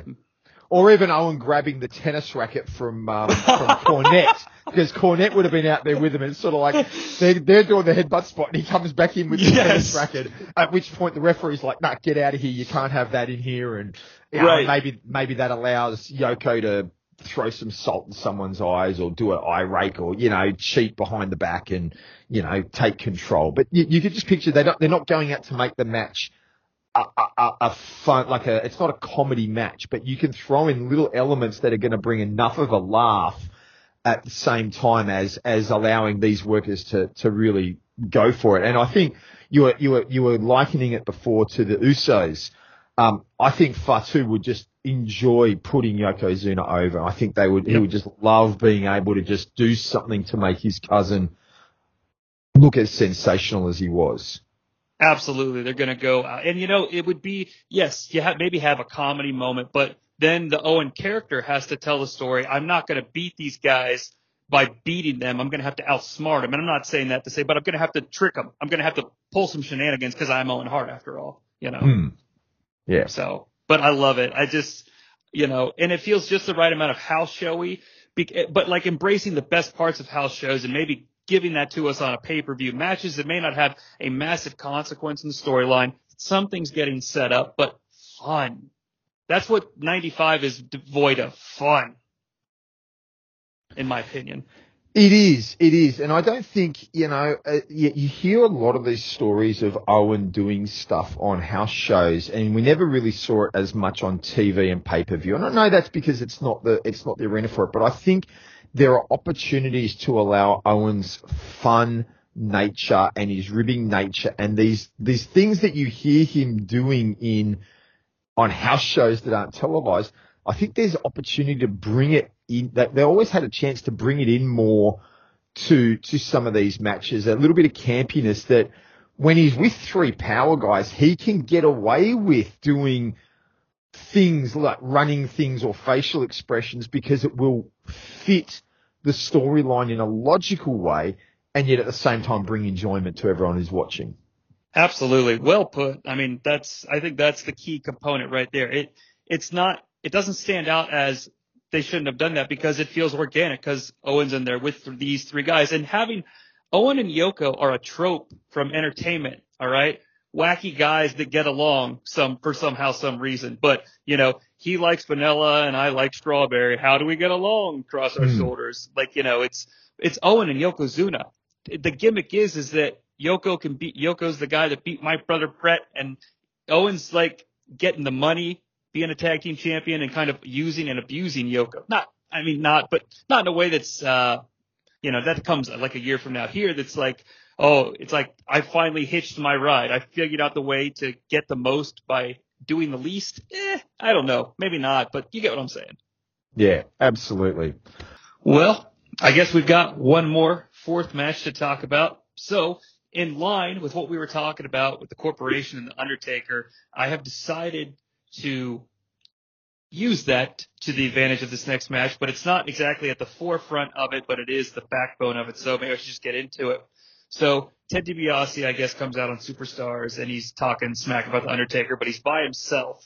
And then, of course, this brings out the Undertaker and Paul Bearer. And as the Undertaker gets closer and closer, the Undertaker is assaulted by an angel in white. But this is no angel. This is a demon. This is the undefeated modern-day kamikaze, Hakushi. All right? And so Hakushi pretty much targets the Phenom for Ted DiBiase in a way that Ted DiBiase makes vague statements like, oh, thanks so much for saving me, Hakushi, and thanks so much for setting me up with that international business deal. Maybe Hakushi's family is very important back in his home country, and now he's made Ted DiBiase even millions of more money. And throughout the weeks, we see Ted DiBiase talking to various heels, guys that aren't in his group, but we don't really know what they're saying. It's just we catch them in the back, and then the door closes. And then basically what happens is we come to In Your House, and Hakushi fights the Undertaker in a spot that I feel should do for Hakushi what King of the Ring 96 does for Mankind, hopefully. All right. So they have a match, and I think it's a cool contrast in styles. It's definitely a contrast, but we know that Undertaker gets better at what he does. Maybe working with a guy like Hakushi, maybe we get to see some of that right now. And, Ted DiBiase isn't really there, but we see throughout the match that guys that he's been talking to, random guys in the company, just random heels, because he wants to get the Undertaker while the Undertaker is at his weakest. And he knows that if the Corporation gets involved in this match, it'll all come back on him. So he's using random guys throughout the company. And they don't really as much physically help Hakushi win as they do like in the Royal Rumble when he fights Yokozuna fights Taker in the casket match. It's not like that ridiculous, but maybe they come out, distract, go to the back, and Hakushi's in control. And Hakushi goes over when the last guy that comes out to interfere hits the Undertaker, and Hakushi's able to hit whatever his finish might be or what have you, and that's Jean-Pierre Lafitte. And we're going to continue this trend of having Undertaker feud with different guys on the card that are secretly working for DiBiase. That way, when he finally interacts with the corporation, guys like Kama, IRS, and what have you, it will not feel as bland because he hasn't been interacting with them in the build-up. They're the big bad. He has to go through all these other levels to get to them, and you put Hakushi over like a beast. But it doesn't make the Undertaker look bad because there'll be enough shenanigans afoot. And that was a mouthful, and I'm sorry. No, look, I love the idea of Hakushi working with The Undertaker. If there's one thing we learned about The Undertaker through his career, especially post 96, it was that he actually did work very well with the smaller, fast, skilled guys. I mean, you look at who his best matches are with. His best in-ring matches are with guys like Shawn Michaels and Bret Hart. Mm-hmm. And Mankind. I mean, Mankind's a little bit bigger. He's a different kettle of fish, but these are smaller guys. And to this point in 95, the WWF had been Undertaker had just been having one monster feud after another. We had, El Gigante, Giant Gonzalez and Kamala and, Yokozuna, and it was just one big guy after another, and he really got typecast, and the matches that came out were no good. And the only thing that kept Taker going was this persona and character that everyone loved, because if it was based on in-ring, he probably would have been dumped. And not because of him. This is the thing, because we learn that he's fantastic working with these smaller guys. So I think this is a great opportunity to allow Undertaker to showcase what he can do in the ring, what he's able to do with a smaller guy. And at the same time, you're not sacrificing anyone of importance in doing it. We've put Hakushi in different roles, but at the same time, I could see wrestling the Undertaker elevating Hakushi a little bit. I feel that his match against Bret Hart in our world didn't really elevate Hakushi the way it could have. I think that the little background story you've done there, it gives a little bit of a storyline into the match. It would allow Hakushi to be elevated. And then coming out of that, even taking a loss, he can still turn that into other opportunities and maybe getting matches against more prominent guys than what actually happened. So I can see that. I think it would be an enjoyable match, that's for sure. I think Hakushi is also enough of a character in the way that Hakushi sort of had his mannerisms before he hit his moves and stuff like that. Like, even though the visual is such a contrast, it's like, well, here's the thing though, Hakushi's kind of a badass. And they've sold that well enough up to this point where he goes up against Bret Hart to where he looks like he could be a threat. And, it's just makes the, Undertaker will get his big hits in and they'll look great. And, I figure it'd be fun, if nothing else. The thing is that if they don't do it, they'll never know. And when else are they going to do it aside from fiction? So why not? That's true. The only drawback I see is it could backfire. In the effort to try and elevate Hakushi, it could just kill him dead. Being beaten clean by the Undertaker. We've seen so many guys that they lose that big clean match, and Hakushi ends up in the same role he ended up. I guess in the long run, he could end up in the same position he was in. It doesn't pretty change where things went for him after he lost to Bret. But I do think it does create the opportunity to elevate him if he gets some of those moves on and makes it look like, he nearly beat the Undertaker. He was always going to lose, but if it looks like, for a moment we thought the upset might happen, that's where elevation comes. Yeah, definitely. I would agree with that. I'm into it. And hey, I do think it would be a fun visual to see, if nothing else, because Hakushi has a real nice presentation. He does have the white, and it stands out against the Undertaker. But what's interesting here is that Hakushi would sort of be the angel of death, like scenario. Not literally, but it's kind of like that's the thing. Even the Undertaker would be surprised in ring at how quick Hakushi was and how lethal his hits were and stuff like that. I don't know. Maybe somewhere out there. No, like I said, I think the match would be a really interesting one, and it would allow Taker to bring new elements to his in-ring performance that we hadn't seen to that time, which we did eventually see more in sort of post Mankind and as he sort of wrestled more against Michaels and Hart and Austin and the smaller guys, where he was able to bring the different layer to his in-ring ability. We might get to see that a bit earlier. Was Taker doing the old school at this time? I mean, what would, ironically enough, be, I guess, the school at the time? He's still climbing the ropes, right? I think he was, because I remember reading something about one of the issues a lot of people had with the presentation of Hakushi was that in Japan he did that spot, but when he came to the US and the WWF, he wasn't able to use that spot because it was the Undertaker's spot. So I do believe that Hakushi was already, although there's an element where I didn't think Undertaker brought it in until he was started the revamp of his character after he'd lost to Mankind. So I'm not completely certain. But I do know that Hakushi didn't really do it that much.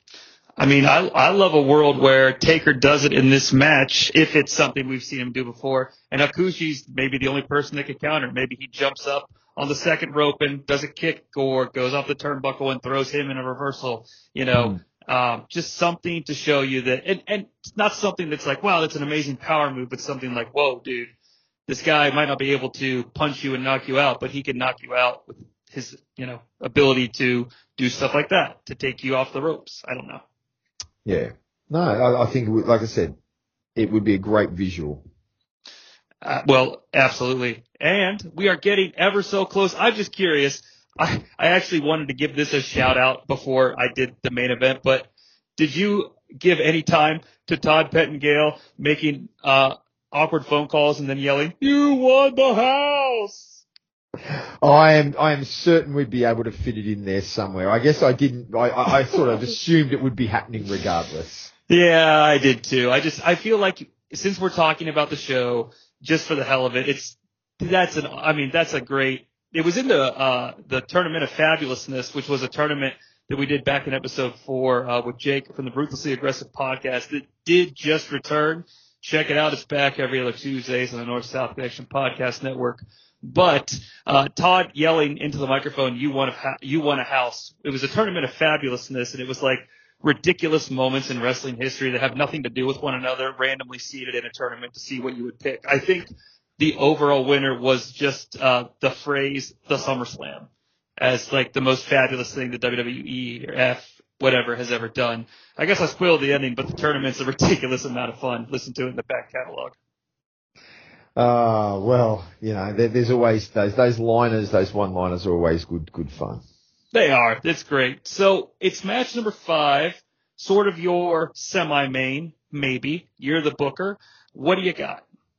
Well, it is very much my semi-main, and this match, there's a lot of nuances into what it happens here and where it's going to lead to. And unfortunately, this may give a little bit of a spoiler to what's going to be the outcome of my main event.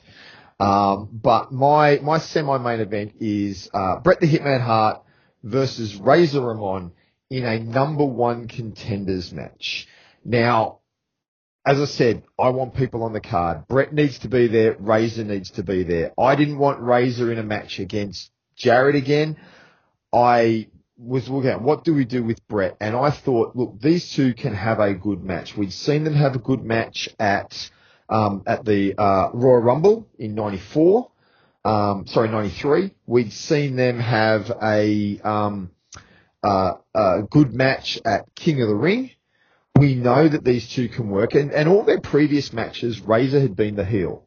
So here we have the babyface versus babyface match, which yeah, look, 95, this became the hallmark of upper end matches for the WWF anyway. Diesel wrestled Brett, Diesel wrestled Taker, Brett wrestled Taker, Brett wrestled Diesel, we had a lot of big time face versus face matches. So it's not out of place here, but there's some other elements that are going to bring about in this match, because this match is also about building someone to be the next challenger for the world title. And if anyone here has listened to my other show, and I'm going to do my plug now over on the Place to Be Nation Network, Through the Looking Glass, I do that show once a month with Scott Criscolo, and I really encourage you to check it out. And we did an episode a couple of episodes ago. We sort of did a bit of a look at Razor Ramon's career, and Through the Looking Glass is very similar to this.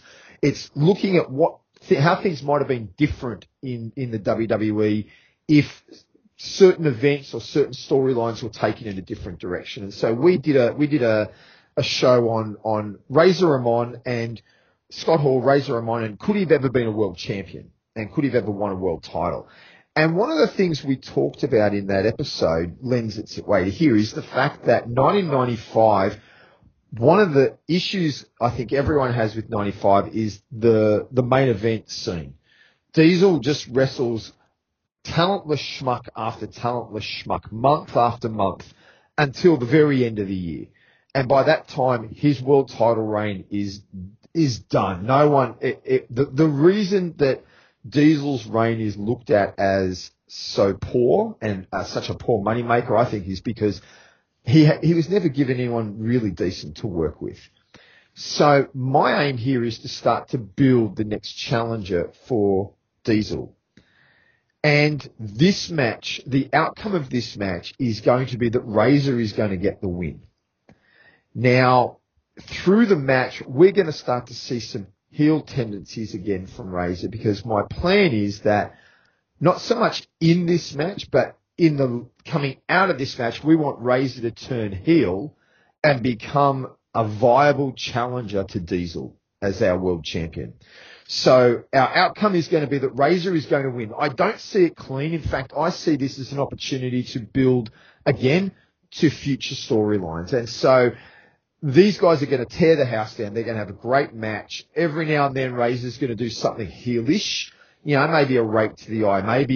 Maybe take advantage when the referee, you know, when something, you know, take advantage of a situation that arises when a babyface normally wouldn't. But the match is gonna be a really great in-ring match. Both guys are going to bring their A game. And then I see this more as probably Jerry Lawler on commentary is going to start to say things louder and louder. Like, he's obviously tearing at Bret Hart through the match like he always does. I see Razor maybe throwing Bret out, maybe even ramming him into the announcer's table, maybe slamming him on the announcer's table. Who knows? Not the table breaking spot, but certainly that Bret's out there right in Lawler's personal space. And Lawler takes offense. He shoves him, or he pie faces him, or does something that's going to lead to Bret turning his focus to the King rather than Razor Ramon. And whether Bret loses by countout, whether they sort of have a push and a shove, and as Bret goes to get back in the ring, the King attacks him from behind, hits him with a chair, hits him with a scepter, does something, and Razor takes advantage of it to get the win, whether it be by pinfall or by countout. And Razor does the shrug of, I want to be the number one contender. I don't care how I get there. Right. I've won the match. And our outcomes are Bret can then siphon back into that unfinished feud with Lawler and build to probably what they eventually, that kiss my foot match that they eventually had at King of the Ring. I quite enjoy that match. It's not the greatest thing, but I think it's a good culmination to the storyline that never got finished. And so that allows Bret to move into that. It allows him to lose to a guy that is considered a top level guy without hurting him. And it allows Razor to be pushed to the next level and have a series of matches against Diesel. And again, you can come back from the fact of Razor coming at Diesel of, I beat you last year at SummerSlam for that. I won my Intercontinental title back. I'm the man who has beaten you before, and I'm going to be the one who beats you again. But I'm going to do it from the point of view where Razor is going to turn heel.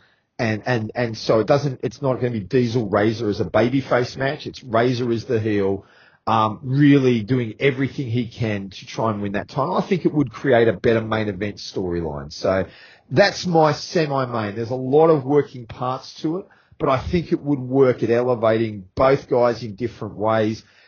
It keeps Brett protected, but it allows Razor to be elevated. Yeah, that's the absolute ultimate 1995 redo in a nutshell. Is what do you do? It's, whenever I hear people review shows from 95 and they're just always trying to figure out, like, I think listening to the Wrestling Warzone when JT and Chad were doing in 95 leading up to 96, it's like when they covered the pay-per-views, it's kind of like there's got to have been a way to have done it better, right? And you try to think they could have done this, they could have done that. Turning Razor heel is the ultimate best case scenario for that. And I think it's, it's great given the outcome that you've given, because it allows the primary fan bases of Razor and Brett to be like, well, we kind of got our cake. We had to, what is it? Have our cake and eat it too, or whatever. Why can I not think of a cliche? It doesn't matter. But the point is that, well, cool, Razor won and we like him, and that's a new guy. And Brett didn't really lose because now he's going to finally get to beat up Jerry Lawler, which is what we've been waiting for. Now, I'm not trying to paint a negative picture of the primary fan base, but, I think it's youth, at the time. And, if they're looking at it from a shoe perspective, that's kind of what they're thinking. So, yeah, I love it. And plus, you get the heel Scott Hall. Now, do you think Scott Hall dethrones Razor someday? I'm sorry, or Diesel. Diesel, I'm an idiot. Probably not. I think that the better storyline would be maybe building to Razor and Diesel at SummerSlam and tying in the previous year. Razor has turned heel, and he does the whole, I beat you last year at SummerSlam. I am going to beat you again. I'm the only guy who's beaten you in the last 12 months, and your title is mine. You can't win. I'm in your head, doing heel stuff in the whole build up to it, and it allows you to paint that picture of, well, maybe Diesel is the underdog. Maybe Diesel isn't the dominant champion because he has lost to Razor. And I think it allows a natural storyline that makes Diesel look vulnerable. And what you want is to draw money. You want your world champion to look vulnerable so that he overcomes it, and everyone's like, oh, yes, he's done it. I think it would help elevate Diesel. So I don't think I'd have Razor win the belt, but I think it would certainly make Diesel look vulnerable. And he gets the win back in that 12-month cycle. That's something that we all know people like to do. Like, that storyline gets told. It's tried and true. We've seen it multiple times, and we'll continue to see it multiple times. Sure. And I agree with you 100%. It's probably the right call. It's just a bummer that you still have to exist in the world where Scott Hall doesn't get the world title. But hey, that's right. I don't know that he needed it. Because, it's legendary still. So I don't know. But I do love it. I think it's a great match. I know their Rumble match, their King of the Ring match, it would just be the next chapter in what they're doing. And it would be nice, too, because I think every time they've met, it's been a pretty clean face-heel dynamic. So this would be face-face, but as we go along, it's a unique face-face because we're seeing shades of gray, pal, Yeah, the shades of gray that are going to lead to the turn, but the match itself is still portrayed as that face element. They're almost reminiscent of what they did with Bret Hart, Mr. Perfect, where Perfect threw in a little bit of heel tendencies as he got frustrated in their King of the Ring match back in 1993. I think you could see elements of that come out in Razor. He gets frustrated, he breaks some rules, gets on top. At the end of the match, they, like I said, they probably do Razor does the shrug. Like, he looks at Bret like, I took it that you would have done the same thing. Right. And so he walks out as the baby. Maybe even they shake hands. But it would be the next night or the next couple of weeks where he does the full heel turn as he starts to go, I'm coming for you, Diesel. Nice. I love it. That's good shit, pal. All right, let's see here. Match number 5 on the agenda over on this side. So I agreed with what you had said earlier about the Allied powers, but I really, really wanted to do the Allied powers versus Oko, I called them. Well, hey, maybe that's their new team name versus Owen and Yoko, right? Because I thought it's so much of a missed opportunity because look at the synergy here. I mean, Davey Boy and Owen have a natural storyline that's completely baked into their actual characters, okay? Yoko and Lex, exactly the same, especially when you consider the fact that Luger's still doing the USA stuff, all right? But I did agree that after all the buildup of Yoko being the mystery partner, because you feel like if you do it, you have to do a title switch, right? Because then Luger just loses the big one again, right? Yeah. So I've tried to figure out a way that the Allied powers can beat Owen and Yoko. And so we're going to have the In Your House flag match. Okay? So basically, it's a tag team match. And, we take the 4 flags of those involved and they, have one per corner. And to win the match, you have to capture your countries combined. So it is the Allied powers against Owen Hart and Yokozuna. And the scenario being kind of set up that, like I said, you have to get all 4 flags. So maybe Owen gets the Canadian flag, but then he takes a clothesline and Davey Boy puts it back in. So what it is more so than anything is it's an attraction, all right? But I think these guys have natural chemistry together in a way that we know that Owen and Bulldog do. And I would hope at this point Lex and Yoko at least knew how to communicate to one another to have a decent enough match. They'd worked together previously. And plus, it's a new concept that we've not seen before. And there's got to be a hilarious spot where things really get chaotic and break down and everybody's outside of the ring, unable to climb to grab any flags except for Yoko. And he's kind of like, oh, shit, I really have to do this, don't I? Not in a way that makes him look stupid, but in a way that's like maybe he runs to the turnbuckle and the post snaps down and that's how he gets the Japanese flag. I don't know. I'm not a ring technician, but that's the kind of presentation that I'm going for. But this would allow the Allied powers to win in a way that doesn't embarrass the opponents because really all they did was lay the seeds for the feud because all they did to win was capture a couple flags, So there you go. That's what I envisioned. When I was first trying to work out my card, the first thing I did was put Owen and Yoko versus the Allied powers for the tag titles for the same reason you did. And then for the same reasons that you've gone the direction of your flag match concept is the reason why I split them back up again, which was you couldn't have Yoko lose so soon after this comeback mystery partner thing. And I didn't want Lex Luger losing. And so that was why I separated them. I can see keeping them together. I can see where you've come from, trying to keep everyone strong by avoiding having anyone get pinned. And it's certainly a good way to try and keep that dynamic.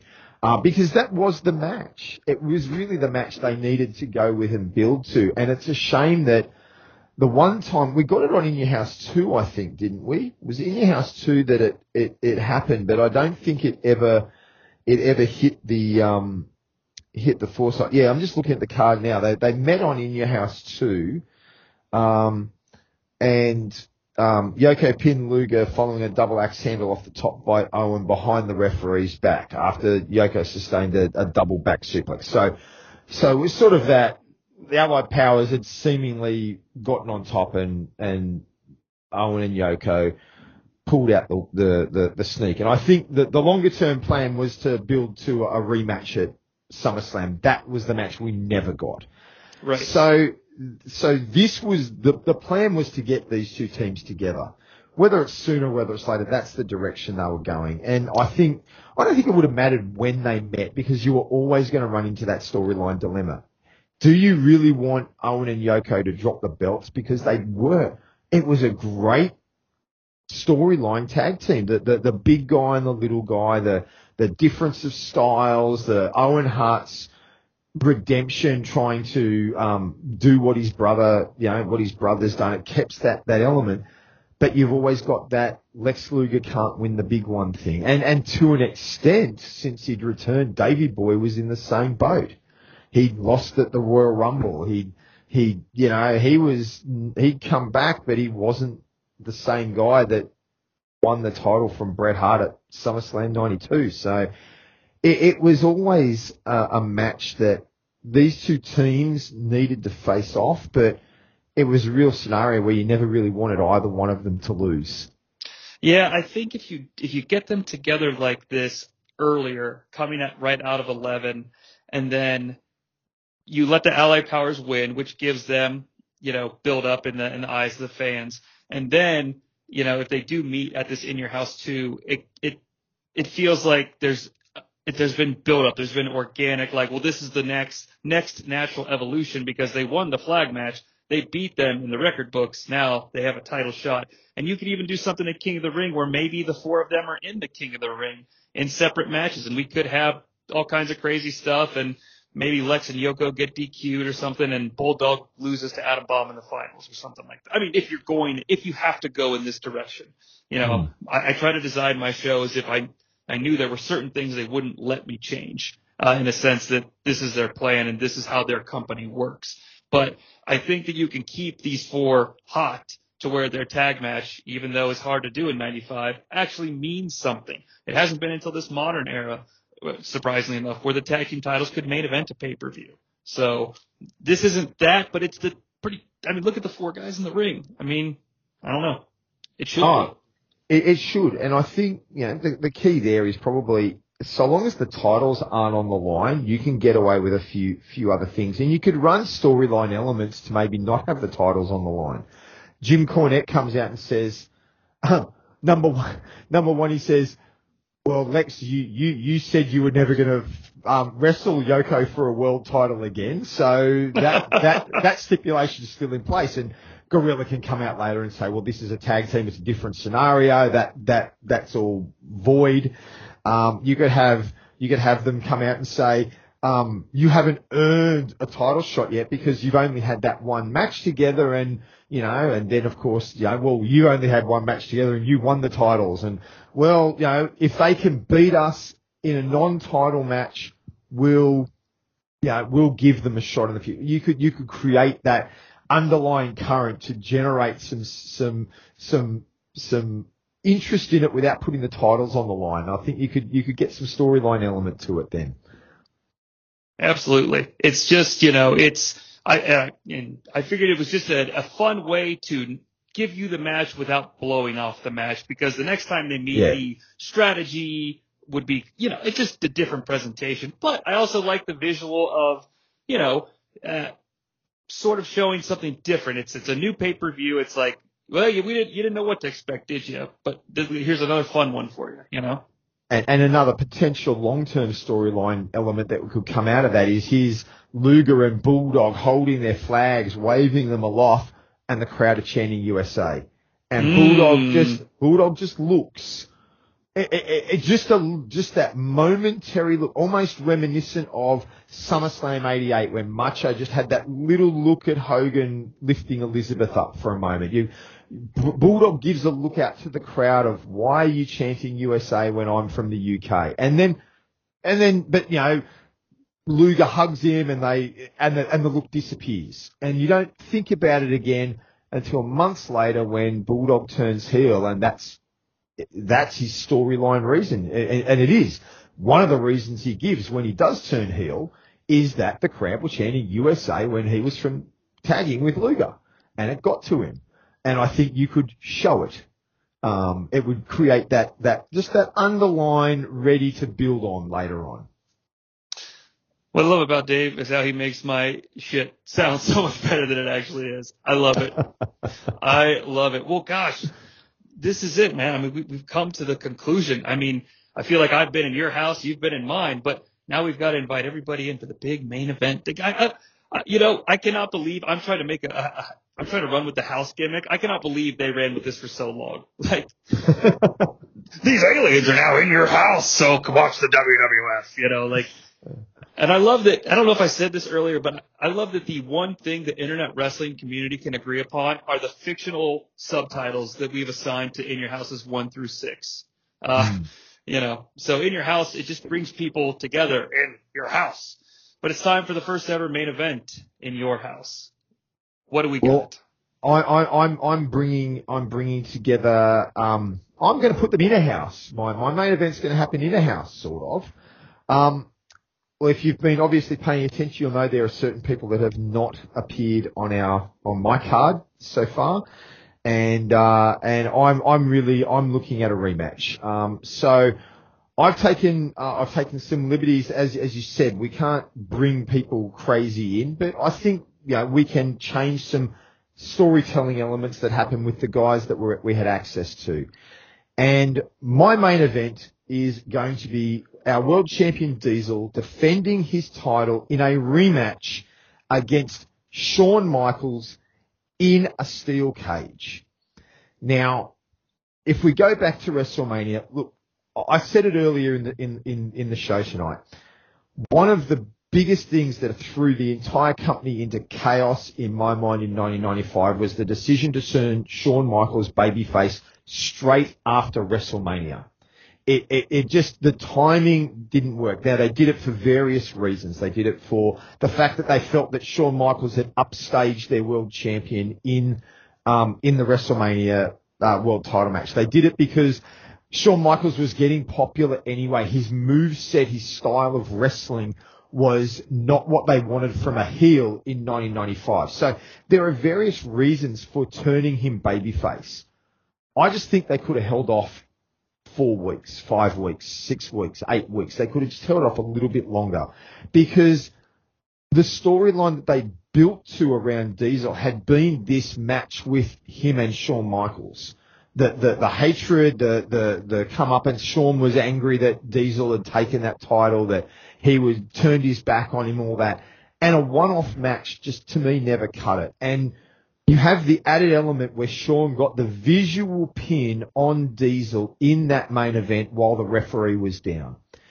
So I'm holding off Shawn Michaels' face turn. And in doing so, I get to hold off his injury. Because the reason Shawn Michaels was hurt and not able to wrestle it in your house 1 was because he got injured when Sid powerbombed him the night after WrestleMania when he turned babyface. So if I don't turn Shawn babyface, Shawn doesn't get powerbombed by Diesel. Shawn doesn't get by Sid. Shawn doesn't get hurt. He's available to do it.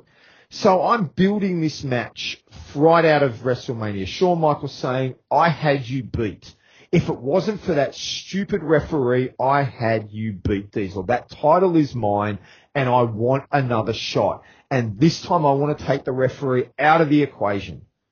Let's go in the cage, because I will beat you in a cage. You can't rely on a referee saving your butt. You can't rely on Lawrence Taylor or Razor Ramon or anyone else coming down to save you.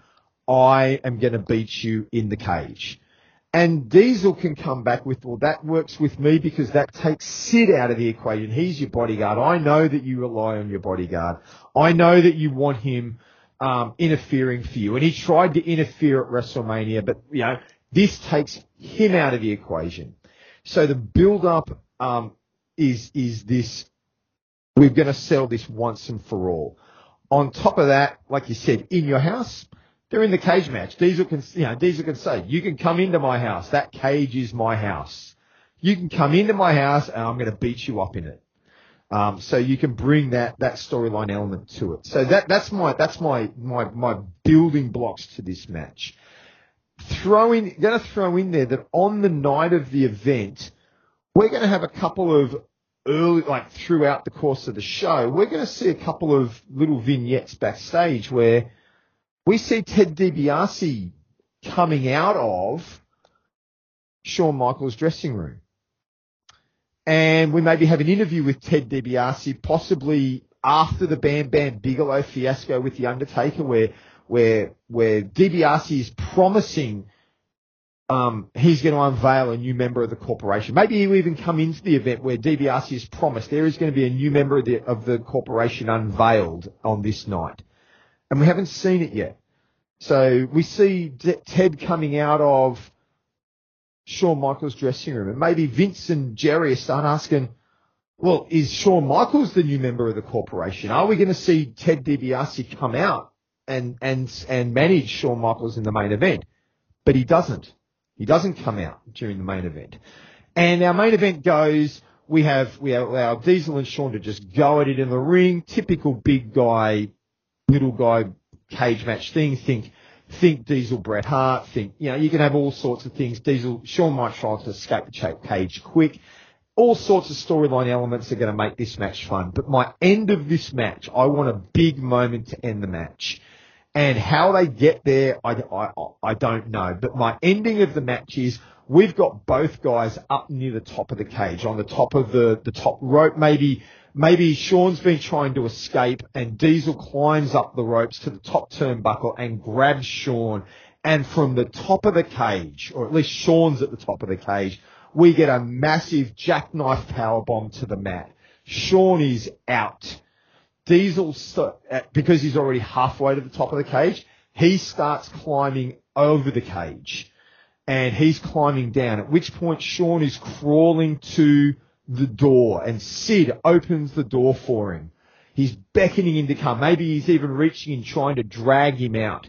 But Diesel hits the floor, the crowd go crazy, the bell rings, the music starts, and Sid sees that there's something to say really quick. Sid sees multiple times.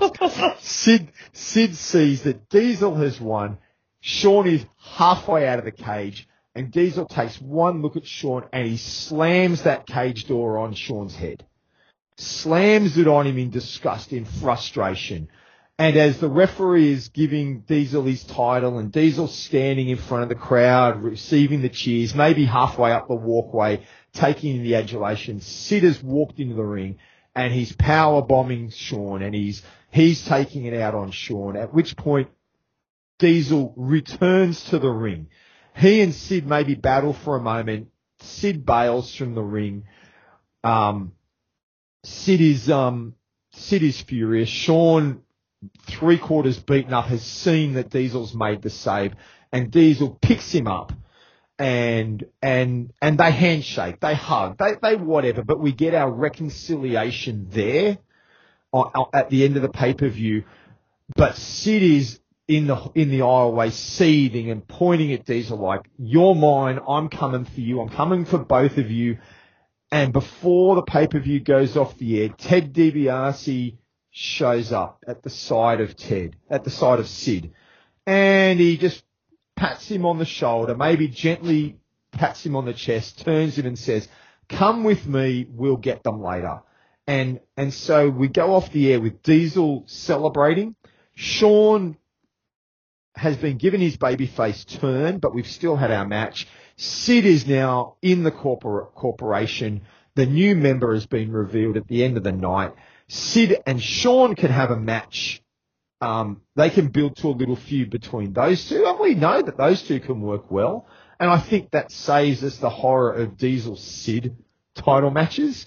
And Diesel is going to be feuding with Razor Ramon. And I think we've got a really good building block for the future direction of the company. Well, yours is better than mine. I will say that. I will say this. I love that you even you forced your narrative to force Diesel to find a way to tie in the name In Your House to the main event, because the cage is in your house, which is the same thing that I did in mine. Well, not the same, but I also love how you have tried to get the pivot to be Sid and Shawn as opposed to Diesel and Shawn, because that is the exact same thing that I wanted to accomplish. So it makes me feel. Yeah. No, wait. You want to pivot to Shawn and Sid, right? Yes. Yes, that's the same thing I want to do. You want to make Diesel feud with Razor, because my ultimate goal is to get Diesel and Sid away from one another as well. That's so funny. But yours is much better than mine. I love seeing the Shawn Michaels turn happen organically with Diesel because of it. It's a much better thing. It's a much bigger catharsis too, to get to see them beat the hell out of each other and then come back and embrace. It's like it's like what the curtain call was. It's like we get to have our own like in storyline version of it. And I love that. I think that's fantastic.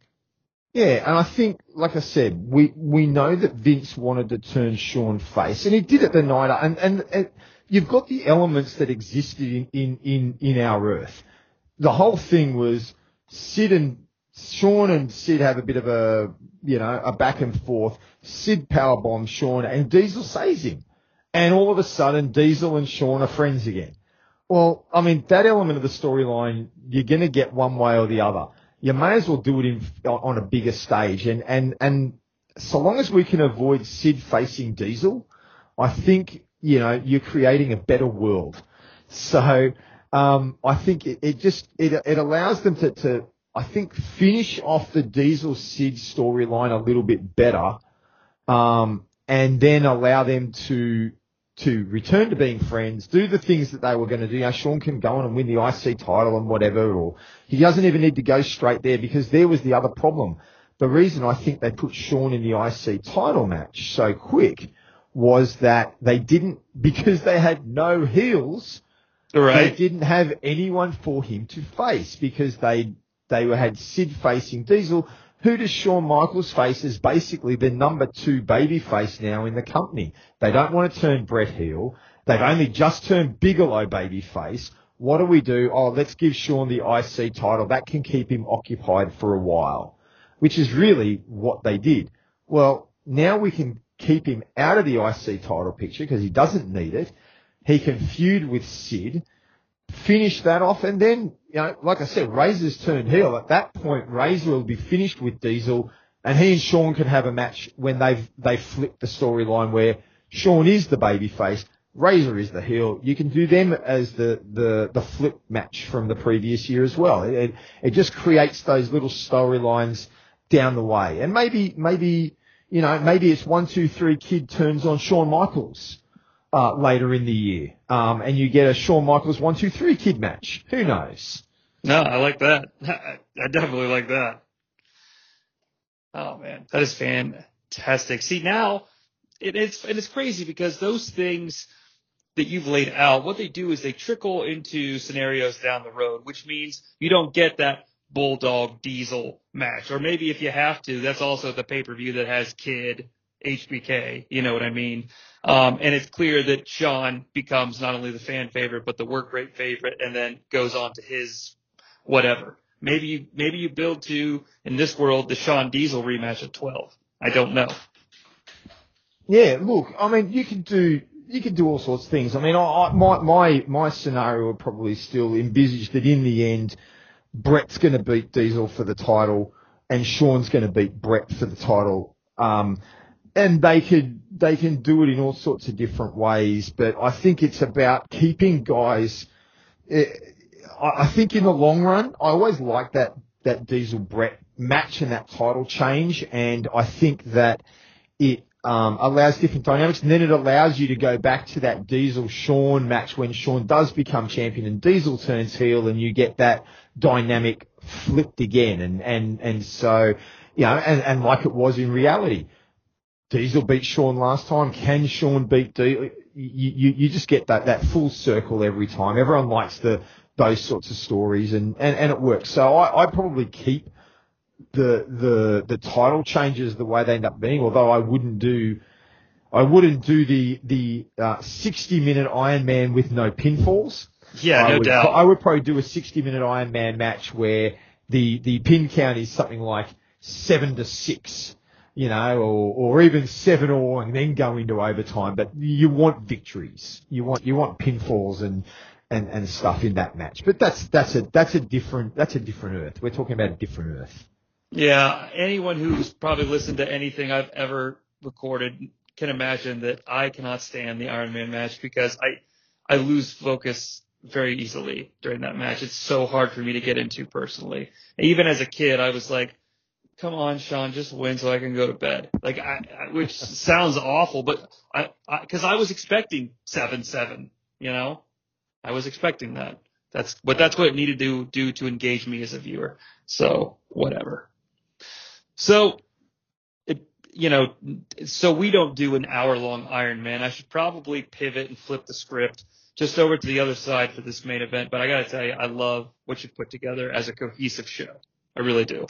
Well, thank you. So my idea was to create an understanding about what the In Your House brand was going to be. And I know I've said this a couple times over the night, but the reason I'm mentioning that, if I just say what I'm doing a big 6-man tag team match, but it's an elimination rules match as well. So it goes a little bit longer and involves more one-on-one interactions with the team members. Okay.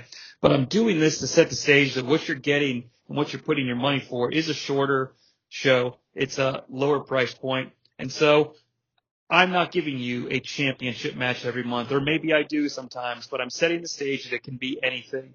That way you don't expect that every month. And I think the reason you set that expectation to your audience is that they buy in more, that it's not going to be a championship match style month. You see this later with stuff like Buried Alive, the triple header. I know those are different years, but so that's sort of what I'm going for. So in my reality, Sean still gives Sid the night off and he delivers the powerbomb, but they don't do as severe as an injury angle. Maybe he's gone a couple of weeks. Okay. And after the week after he gets the night off, Mr. Bob Backlund comes out just for a random interview segment because he's not really doing much. And he says he's finally found someone that intellectually challenges him and is another positive role model for the youth of America. And he brings out what he calls him Mr. Sid, but he's just Sid. But, the Bob Backlund character is insane. So he calls him Mr. Sid. And Sid says they're going to rule the WWF and the rest of the world completely. Mr. Backlund is going to become president. And since Mr. Bob is going to be the U.S. president, Sid's going to focus on capturing the gold. He says Diesel comes out and says, oh, you beat up my friend, but Sean's coming back next week. This is our house and their house, but we're coming to invade your house. So there's your stupid house shtick. Just like pointing at the WrestleMania sign. Later that night, Bob Backlund's on commentary during a Razor Ramon Hunter Hearst Helmsley match. Now, the roster I had said Hunter Hearst Helmsley was on roster at this time. Are you aware if that's actually the case? He certainly he was certainly on the roster. I was actually looking through things in the lead up to our prep, and he certainly appeared on a Superstars taping before. I'm pretty certain it was before they did the he's on the Wrestling Challenge taping before the first In Your House. So he's on the roster and has started to appear on television.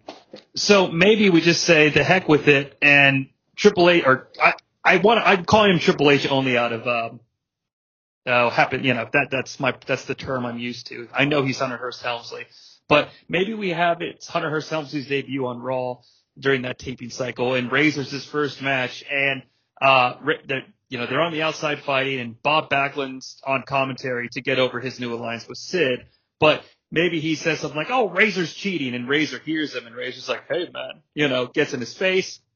This allows the referee to be distracted and tell Bob Backlund he needs to get out of here if he's going to mess with the match, and Triple H uses his little scepter gimmick that he had early in his career and hits Razor and gets the 1-2-3 and, huge upset in his debut match. Now, the reason I'm creating this contrived scenario is because there aren't a lot of organic 6-man tag configuration setups. So the heels are a hodgepodge of random characters that have to have some sort of interlinking for this particular pay-per-view main event. So if it's not clear, here's the match. Diesel, Shawn Michaels, who comes back maybe on the go-home show, and Razor Ramon against Sid, Mr. Bob Backlund, and Hunter Hearst Helmsley in an elimination styles rule match.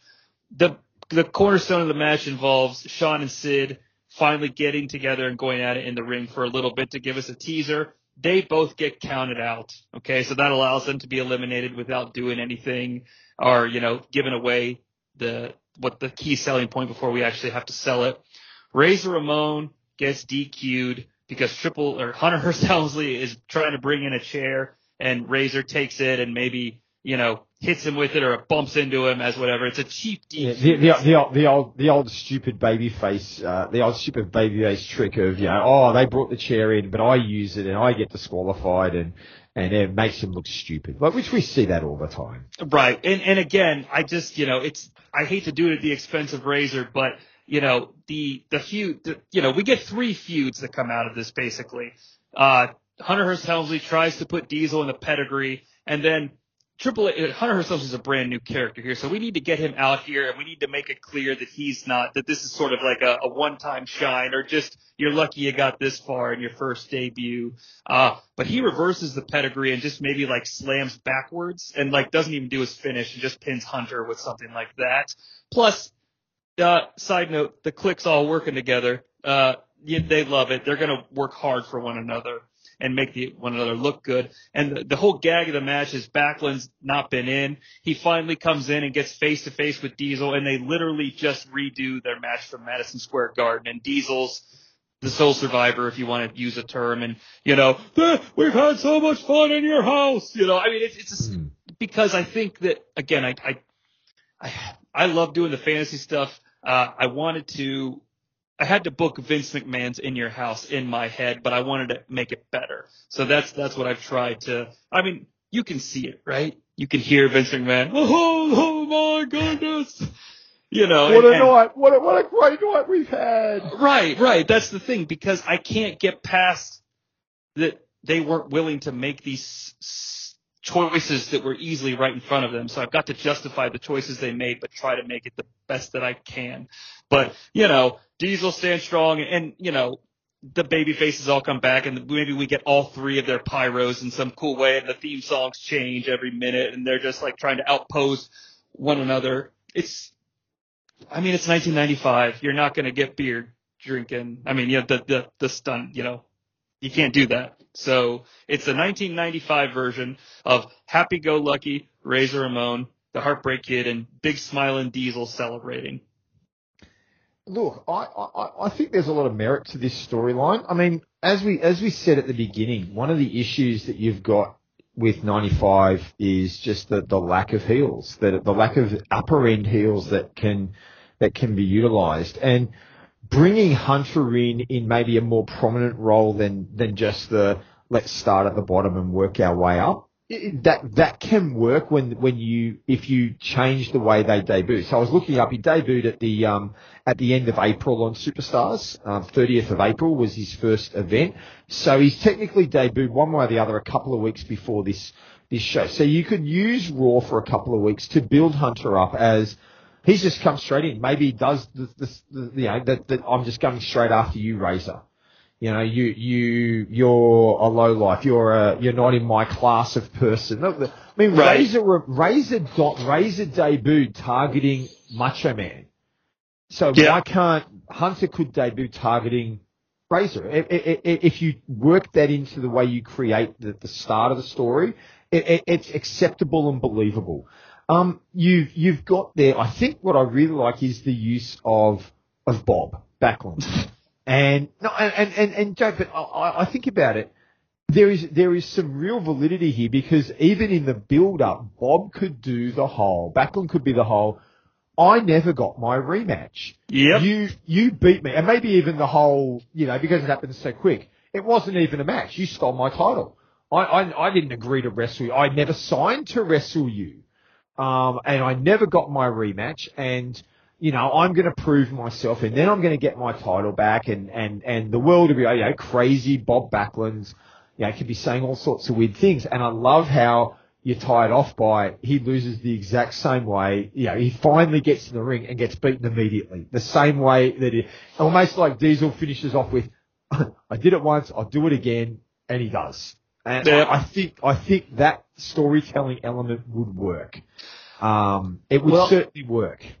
I've been covering the Obi-Wan Kenobi show over in the Aqua Cave since it debuted, which is a podcast feed you can find if you search. Cheap plug for myself. Sorry, I had to work one of them in. But, in popular culture, Anakin Skywalker has been getting his make good from popular culture. This is my way of giving Bob Backlund his a storyline closure with Diesel. And I'm glad you picked up on that. Plus, I love the idea that Bob Backlund finally found the only guy in the company who's as intelligent as him, and it's Sid. Like they think the same way, and I don't do that to make fun of the Sid character. I make it to be like Bob Backlund absolutely believes that Sid has been wronged because he tried to help a man and a man rejected him, and that's not what America is. We help each other because he's doing his thing where hey, I'm not a writer, but I think these guys make it work.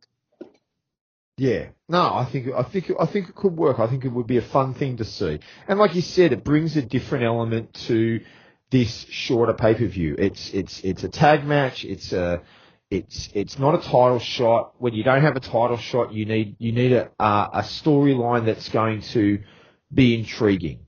A new guy challenging one of your top stars, that's intriguing. That's what they did with Razor. When he debuted, and Bob Backlund being this crazy guy thinking he's still at the top of the game when he's no longer there. I'm picturing him. I haven't lost a match since I won that world title, even though we'd just seen him give up against Bret Hart at WrestleMania. Like you could just bring that crazy on, and he's so deluded he doesn't even realize he's lost. It would make it fun. Absolutely, and he thinks that he somewhat has control over Sid, but he actually doesn't. And you don't make Sid look stupid. And then, of course, Sid and Sean go off to do their thing, maybe main event the July pay-per-view or whatever. I don't know. But, yeah, it keeps Diesel away from Sid because you would think the natural organics are if you do the full breakup or power bombs that they do on Raw, it's like the immediate program is Diesel and Sid. But this is a way to make it so, Bob's sort of the one who's like, yeah, I'll get you a title shot. He's really planning his own title redemption, whatever. But it keeps Sid away from Diesel. It makes it look like that's going to be the thing, but it's clear as the match starts. Sid and Sean is the thing. Diesel and Bob was never a thing, and Triple H and Hunter could be a thing. Yeah. So. No, absolutely. Well, I feel like, I've been in your house all night. You didn't even offer me some cookies. So this, unfortunately, is where the portal has to close because we're no longer allowed in the house. I can't do these house things organically. They're not even funny. Dave, punch me the next time I start trying to do in your house stuff. Maybe. That's all right. I'm just going to slam the door on my way out. I'm going to lock it, take the keys with me. That's for sure. Well, I'll tell you what, this was a hell of a lot of fun and was a fun starting point to the Multiverse of Fabulousness, sort of new direction where we're coming at it from multiple perspectives finally because it is a multiverse. And I think we're going to, perhaps try to stay in this lane a little bit more, maybe fantasy book some shows or look at pivotal moments in history and see how they could be twisted and turned differently. Maybe with an occasional romp to somewhere crazy like we did in the last episode, I guess the last episode was a rebooking because it hasn't aired. Actually, I think it just aired tonight. Spoiler alert for we're not recording this the day you listen to it. Where I rebooked the WCW reboot, but the one before that was like with Jenny where we talked about the Green Lantern Corps and wrestlers and stuff like that, which is fun. But I think that, it's a little bit more organic to talk about stuff like this. So I had a hell of a lot of fun. I hope you did too. I had a great time. I really appreciated being given the opportunity to join you. It's been an absolute blast, and I look forward to maybe being invited back in the future. Oh, absolutely. Back in the future. And hey, on the way out, I'm going to give a cheap plug. We talked about Scott Hall, Razor Ramon so much. It made me think of, Aaron George's new podcast series, The Wrestler That Was, coming out of the year that was. I've listened to at the time of this recording, there's been Batista, Jake the Snake, and Razor Ramon. And it's such a fun way to look at these guys and really gauge their performances in a vacuum, which is what you do when you look at a film and it's like, oh, well, this is the movie that, Brad Pitt won Best Actor for. I don't know if that's even happened. I just thought of Brad Pitt when I said that. But, are these guys worthy of their praise based on their individual performances, which gives a nice aspect and a twist to it, but it still, of course, is about wrestling. I love it. And, this being the year that we lost Scott Hall, I wanted to give it a shout out. No, I really enjoy that. I really enjoy Aaron's Wrestler That Was, and I'll double down on that plug and encourage everyone to, if you haven't heard him yet, to take the time and sit and listen to him. Aaron's another one of those guys who can do a solo podcast and really keep you engaged the whole way. Absolutely. And hey, don't forget, before you come back into the Multiverse of Fabulousness, rewatch Attack of the Clones and find Mrs. Hall. All right? We are on the hunt. We are looking. We're going to keep our eyes peeled, and she's going to be all over Twitter as our new favorite star. Does she have a Star Wars name?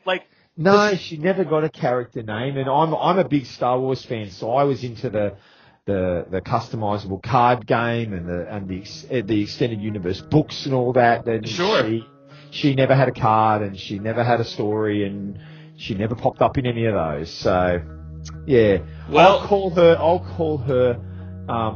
She can be. I mean, she's my princess. She's queen. We got Queen Amidala. We've got Princess Leia. So the Empress beautification. Wow, and I tell you what, future episode where we get her to that bar. Why is she in the bar in Attack of the Clones? We're going to get from her birth all the way to the bar and what happens after.